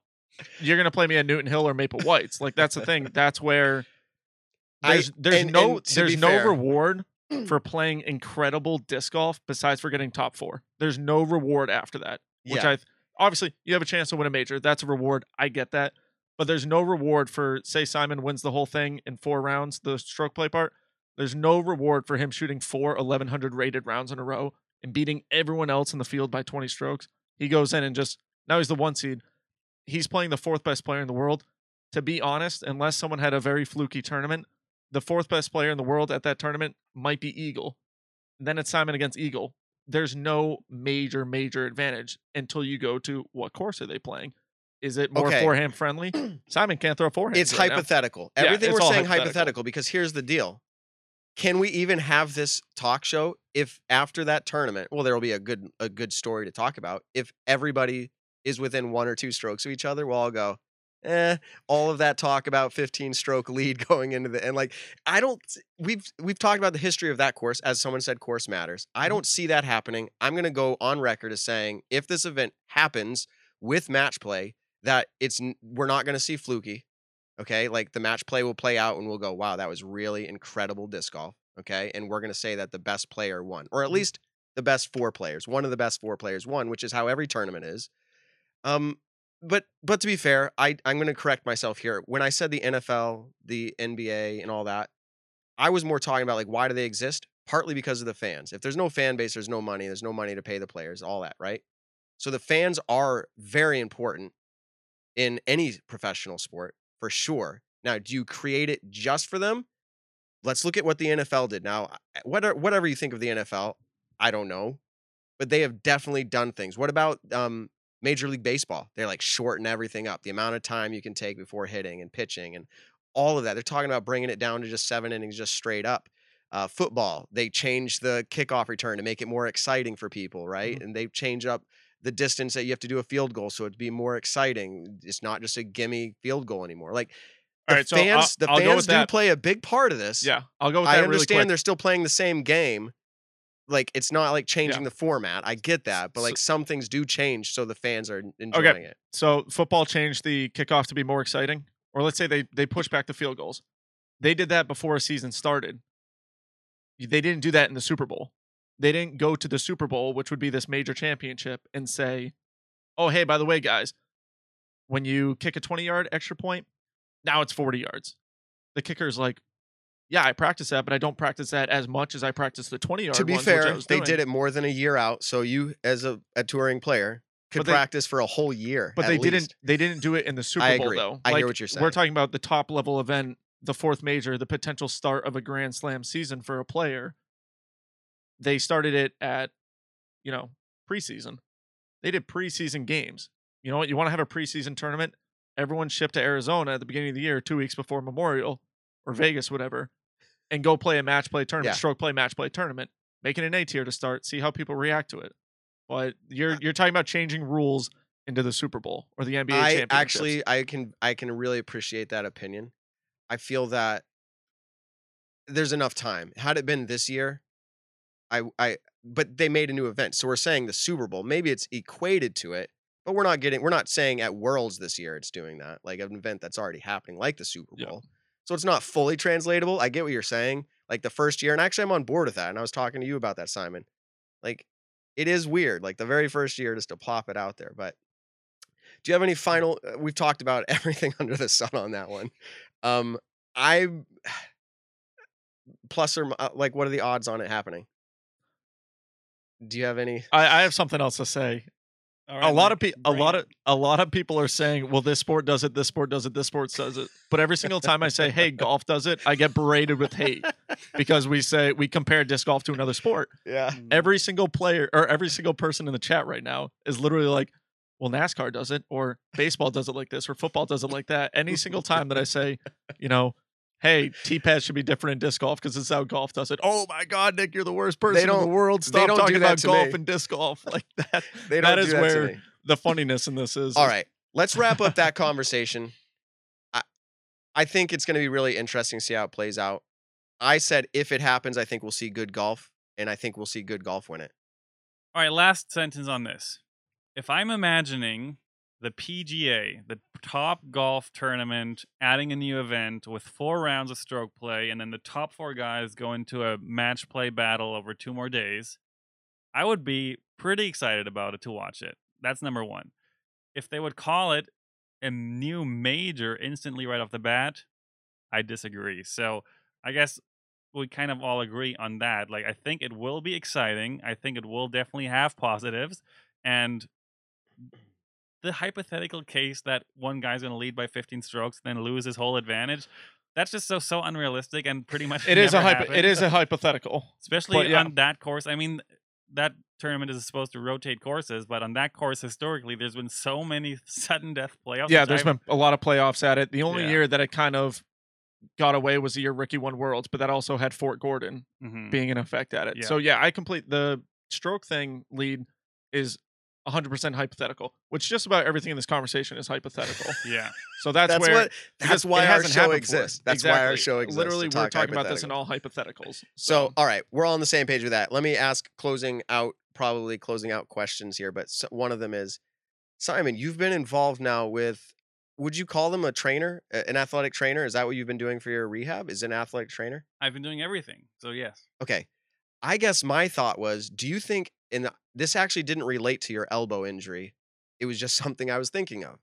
We see every other sport in the world having athletic trainers. Do you think that's going to become something that's very common in disc golf? I mean, we're already seeing it. Yeah. Everyone most people know about Disc Golf Strong. Seth Muncy started, he only started like 2 or 3 seasons ago. So Yeah. it's also like really fresh, but he almost feels like he's part of it now. Yeah. And I've been working with a handful of personal trainers, and I'm sure that the top couple guys are doing off-season training now, which again 2 years ago was like unheard of.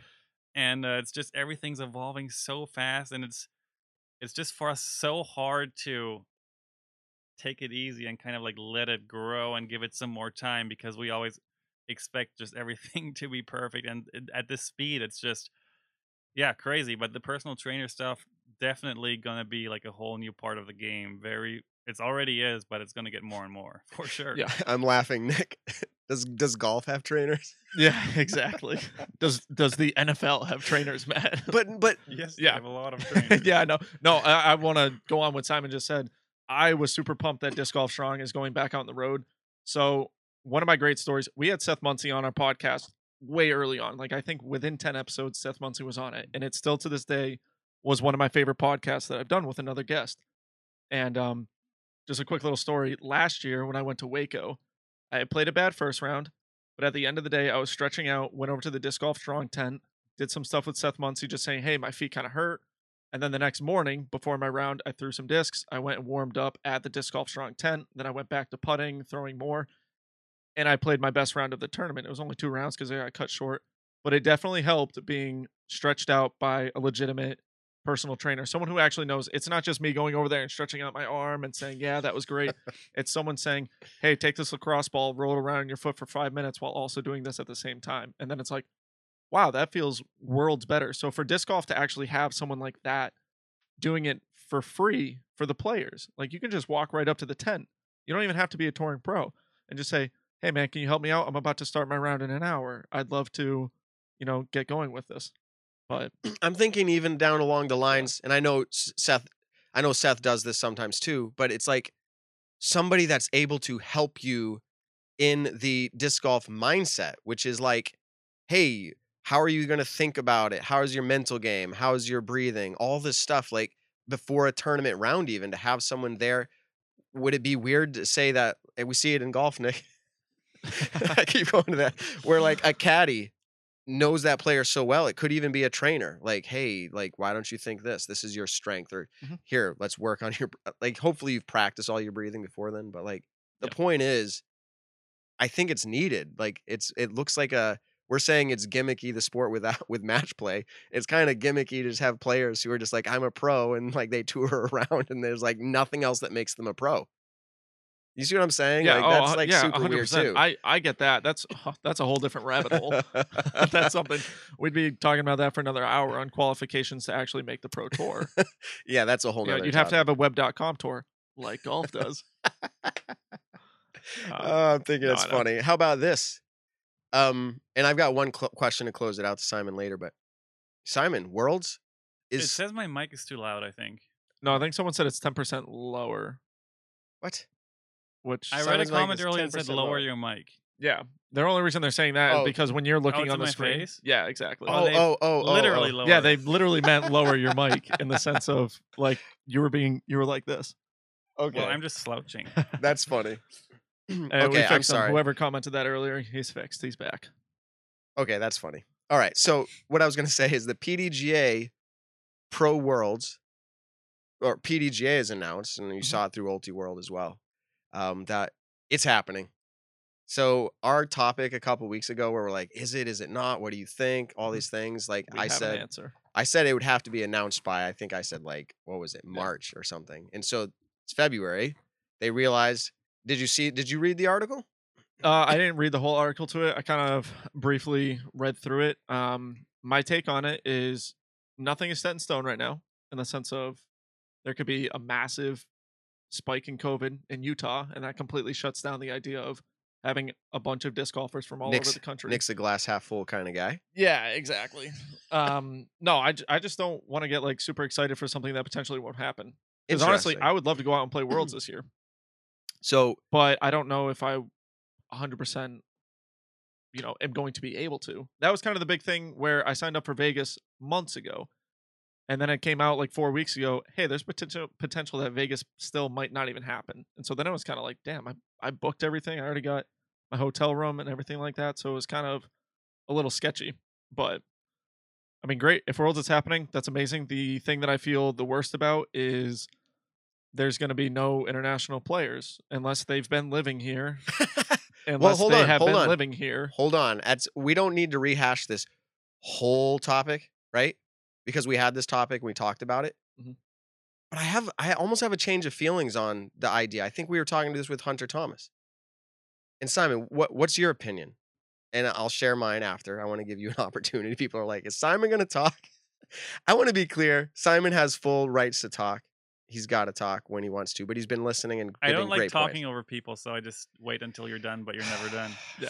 And he's also there. That was a roast. I was going to, because I wanted to comment on that dude's comment earlier and saying like Simon has said the same thing 3 times in a row of where like he gave the answer kind of the same way 3 times. So it was kind of like he's talking. He's just, we've been talking about the same thing for like an hour. That's what I mean. Exactly. So what I was going to ask is, what are your thoughts on the world's happening regardless of like restrictions and travel from like other countries. I don't know. That's my best answer. Is I Yeah. don't know. I can't make that decision. And we already missed out last year in Worlds, and that was a big discussion. Mhm. It's hard to call it a World Championships if there's 2 or 3 nations there, I guess. Yes. So I really don't know. I there's so many more things behind the scenes going on than I know, that anyone knows. So yeah, I don't think I'm in the position to have an opinion about that. That's fair. I think that it's going to be harder, but Worlds is not an American or a North American tournament. It just happens to be where it was for this year. Every year.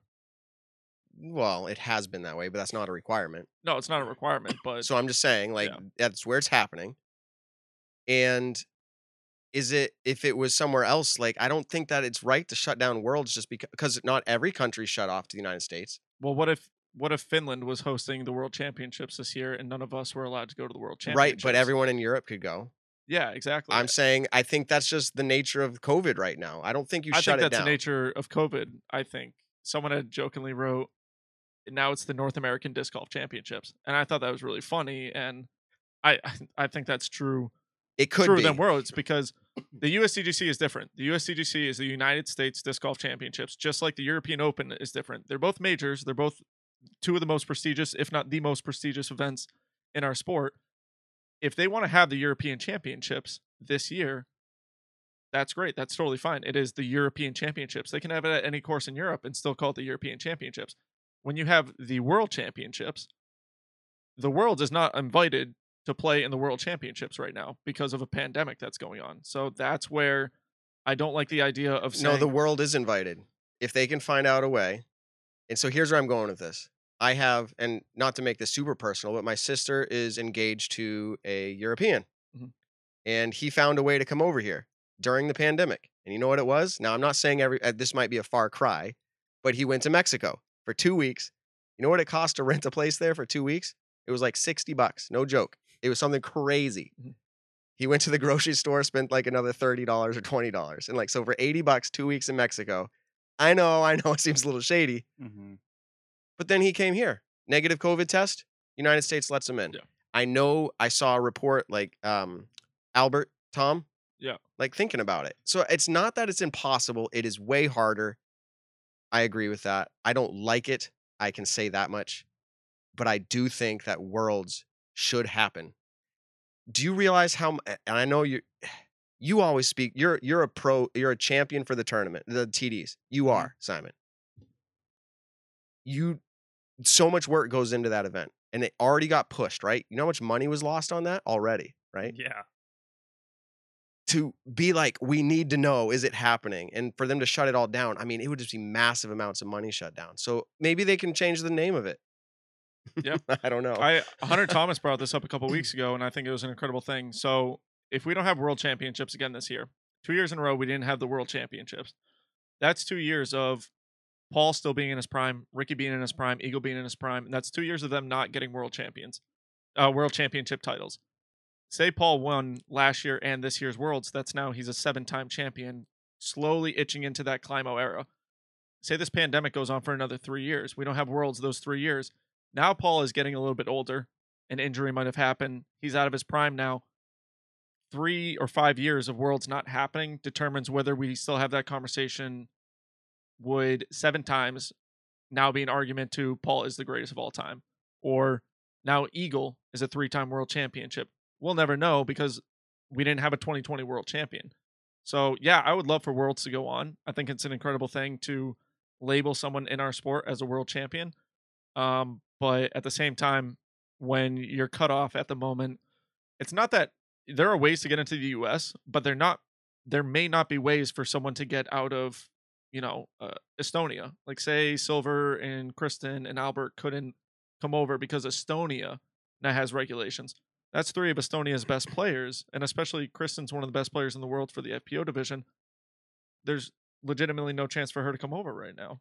And she's a US women's champion too. So I can get it when it comes to the US women's and the USDGC, but I think that's kind of tough of when you're calling it a world championship, but once again it's just the North American Disc Golf Championship.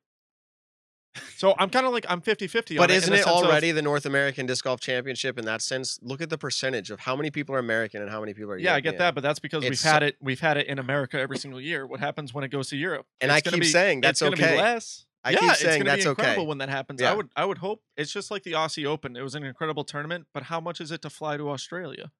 Right, but right. You know? Okay, so that's fair. I actually like that topic. It is harder. In fact, a lot of people don't go. I know the pandemic is a different thing altogether, but like I kind of see it that way. It is harder and it sucks, but like it has to go on. I've been watching darts, and the World Championships was recently, Yeah. like pretty much exactly a month ago. They did the World Championships Mhm. in England, which has also not the greatest COVID stats. And people were from all over the world, from Australia, from China, from Japan, from I think only one or two countries had problems with the travel to England. So there is a way. And I talked to Jussi on the phone a couple days ago about European Open, what his thoughts are, and how he thinks it's looking for like that to happen with Americans coming to Finland for that. And there's already talks about creating like a players bubble and having everyone has to stay at the same hotel and Mhm. no one can do kind of their own thing. Like everything is regulated. And that might be the only way to run an international event right now. Still, unfortunately, Yeah. I think things are starting to look a little better. I'm not. I don't want to claim that I have any kind of knowledge on any numbers, but yeah. I mean, I just hope. I really hope things can be possible. And I agree with Nick that I think worlds should happen. Yeah, I think world should happen. I think international travel will eventually be opened up again. Obviously, someone I wrote the pandemic's not going on for another few years. I get that. I'm just once again hypothetically speaking. Would I you want say would you say if Paul or Simon wins worlds this year? Oh, dude, it was just the North American Open. I mean, technically, I wouldn't say that in the sense of a European hasn't won worlds. Yeah. And I don't know, maybe they have at one point, but someone just wrote Seppo got it 2 years ago. He got 5th place. That's not saying that there isn't a European player who can come out and win worlds. Like there's a European player right now for Prodigy from Germany who's higher rated than Simon right now. Dude's an incredible player. There was that What? guy. So Yeah. like there are incredible players out in Europe. I don't think we can, you know, it's just we'll never know right now because the travel is so restricted at the moment. Simon's thing when it comes to darts, one of the great things about that is that a professional, like one of the best darts players in the world, can afford to move to a new country, set up their whole life, and be perfectly fine because they're making a crap ton of money. A disc golfer, whoever's 10th in the world, might not be making that much money to where they might not be able to afford going to Europe for over 3 weeks, you know, and then staying in a player's bubble. I get it. Like, that's just the nature of our sport right now. I'm saying a lot of what ifs, but at the same time, yeah, I want worlds to happen. I'll kind of just say that, but So, I don't know. I mean, where are we at? Simon, when's your plan to come back on tour? Right now at the latest beginning of May. So the what is it called? The OTB Open now would be the first Mhm. event. OTBO. Which, kind of going on that really quick. I heard that was an incredible change because the San Francisco course, Glen Eagles, looks really, really fun.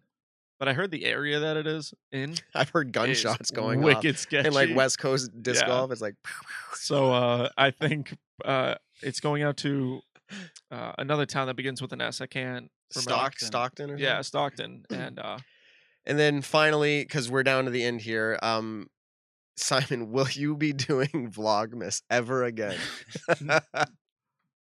It's possible. Eagle and I have been talking, and maybe this year we will be doing like a he posts on the first, me the Okay. second, him the third, me the fourth, nice. and like so on, just to like give Yeah. each other a little break. And hopefully, if the situation allows, like maybe I could do some more traveling or maybe fly in some other pros to make it more entertaining and more easy to make like daily content. Because it was definitely financially awesome for me. It was kind of fun, and I kind of missed it the first couple days after being so busy every day and productive. So it's not impossible, but I would definitely need like the whole situation to kind of relax. I was just like, how much effort, like every day to do that? And then final question. If you do Vlogmas again, how much did you like the idea of having Christmas gifts sent to you and opening them. Would you do that again? Was that awesome? Or would you be like, yeah, that was a lot of work? I mean, I felt a bit bad because days and days after, packages were still rolling into Maple Hill, and every day I would get a text message from Tom, and he was like, got another 4 packages for you. And I was like, oh no, I'm so sorry. That's funny. I mean, I kind of figured that was going to happen, but I tried to give everyone like 3 weeks heads up. But I think we had a snowstorm a week before Christmas, and that messed up the whole packaging stuff. So yeah, I was blown away by the cool stuff I got, and every single gift was like just love and cool, and overall it was a very fun idea. But I think the disc golf guy called me out that said I was just cheating content, just like, hey guys, send me a package, I'll open on camera. Here we go, 2 videos. I've seen a ton of streamers do that, so I don't think it's cheating content. It's just it was different because you did a Vlogmas with no disc golf. And you did it every day. You know, I mean, that kind of stuff is gonna come up. And I think I thought that was a wicked cool idea. I thought it was good. All right. Any closing thoughts, Nick? Or Simon or anybody? I mean, people were roasting me. They said Simon roasted me because I'm chatty Kathy. Man, listen, people. That's why do you think? Podcast. Why do you think? And I know people are gonna roast me for saying this, but why do you think I even started this with Nick? Yeah. And why do you think I don't have a podcast? It's because I don't like to say my opinions or even have any. This podcast was just saying that you're now required to be here every Thursday since I'll be gone. Just kidding. Don't get your hopes up, people. There will be times I hit him up. Yeah.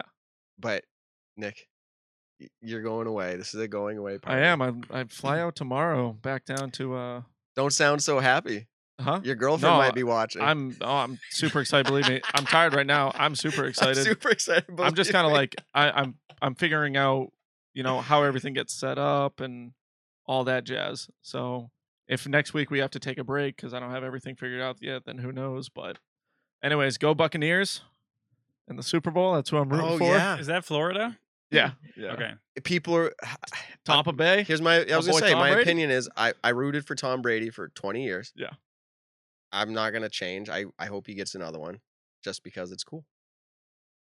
And I've never watched a single football match, and I think I never will. The Super Bowl, if you're going to watch one, is the one to watch. And Brody, I am totally ready. Can't wait to see you in a couple days, good sir. And anyways, is that doing it for tonight? Yeah. I think that's it. We put it on sign. To Christopher Naarbo, really quick, thank you for the 33 knocks. We really appreciate that. Every single podcast you're doing that. Brody, we always appreciate you in the chat. Yeah, exactly. And it takes one to know one, Brody, and you might think your points are better than mine, but you share your points with Hot Fire, and I'm trying to do the same, just trying to learn from the best. I think that's the fun part about tonight. You kind of have devil's advocate playing, and for sure. It's not a fun podcast if no one's debating with the other person. Before the show, Nick, what did I say to you? Yeah, you said you're going to be on the side of I want the event to happen, and I think it'd be an incredible idea. I'm not saying that I didn't actually believe some of those. But Nick comes in, he's like, I've been thinking about it, and like I don't think it should happen. And I looked up at him and I said, hope you're ready, dude. Good job, Matt. Yeah, good job. Yeah.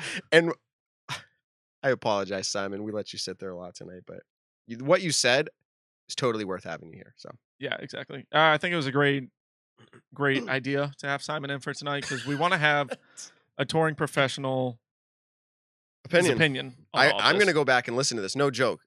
I might fast forward through my parts, but I'm going to go back and listen to it and try to hear like your opinion on it. Cause like there was some good stuff in here. I can say it for a fourth time. If you want. Would you repeat say it for yourself? A fourth time. No, go for it. I just think it's interesting, the whole thing. Everyone's trying to get Brody on right now. Folks, no, I have a flight to catch tomorrow. Yeah. And all right, here we go. Tell them. Exactly. So everyone, we really appreciate you coming on the show tonight. Definitely like, subscribe, check it out on all the podcast networks. Give us a thumbs up if you can. Give us a 5-star rating. That'd be great. Anyways, Matt, Simon, we really appreciate another night of this. Tell someone you love them this week. We'll catch you in the next one. Peace out, everybody. Showmez. Is it on tonight? Thanks for tuning in to the Nick and Matt Show. Be sure to check us out on your favorite social platform and to subscribe on iTunes.